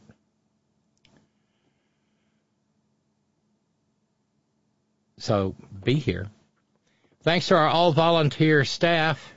Thank you to Roger in the chat room. Thanks to each and every one of you who share your precious finite time engaging in the program in whatever manner you so choose. Thanks to our news ninjas. Thank you, Brother Deacon Asa. Headon.live. Remember, like and subscribe to the podcast, please. Like each episode. Leave comments, leave reviews, whatever platform you take it on, because it helps build visibility for the program and brings more people into the conversation whose voices we would like to hear. Thank you, John Fox in Australia. Thank you, Ben Birch, whiterosesociety.org. Thanks to the hardest working, bravest people I know, the folks at Coal River Mountain Watch, CRMW.net. 20-plus years at the forefront of the struggle for human rights and environmental justice in Appalachia, and a proud union shop. Please stay safe. Get your booster.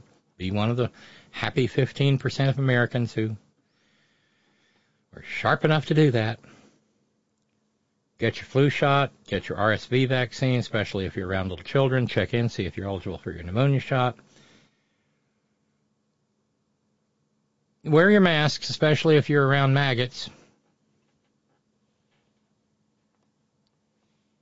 Wash your hands. Don't touch your face. Use your hand sanitizer. Carry it with you, pocket or purse.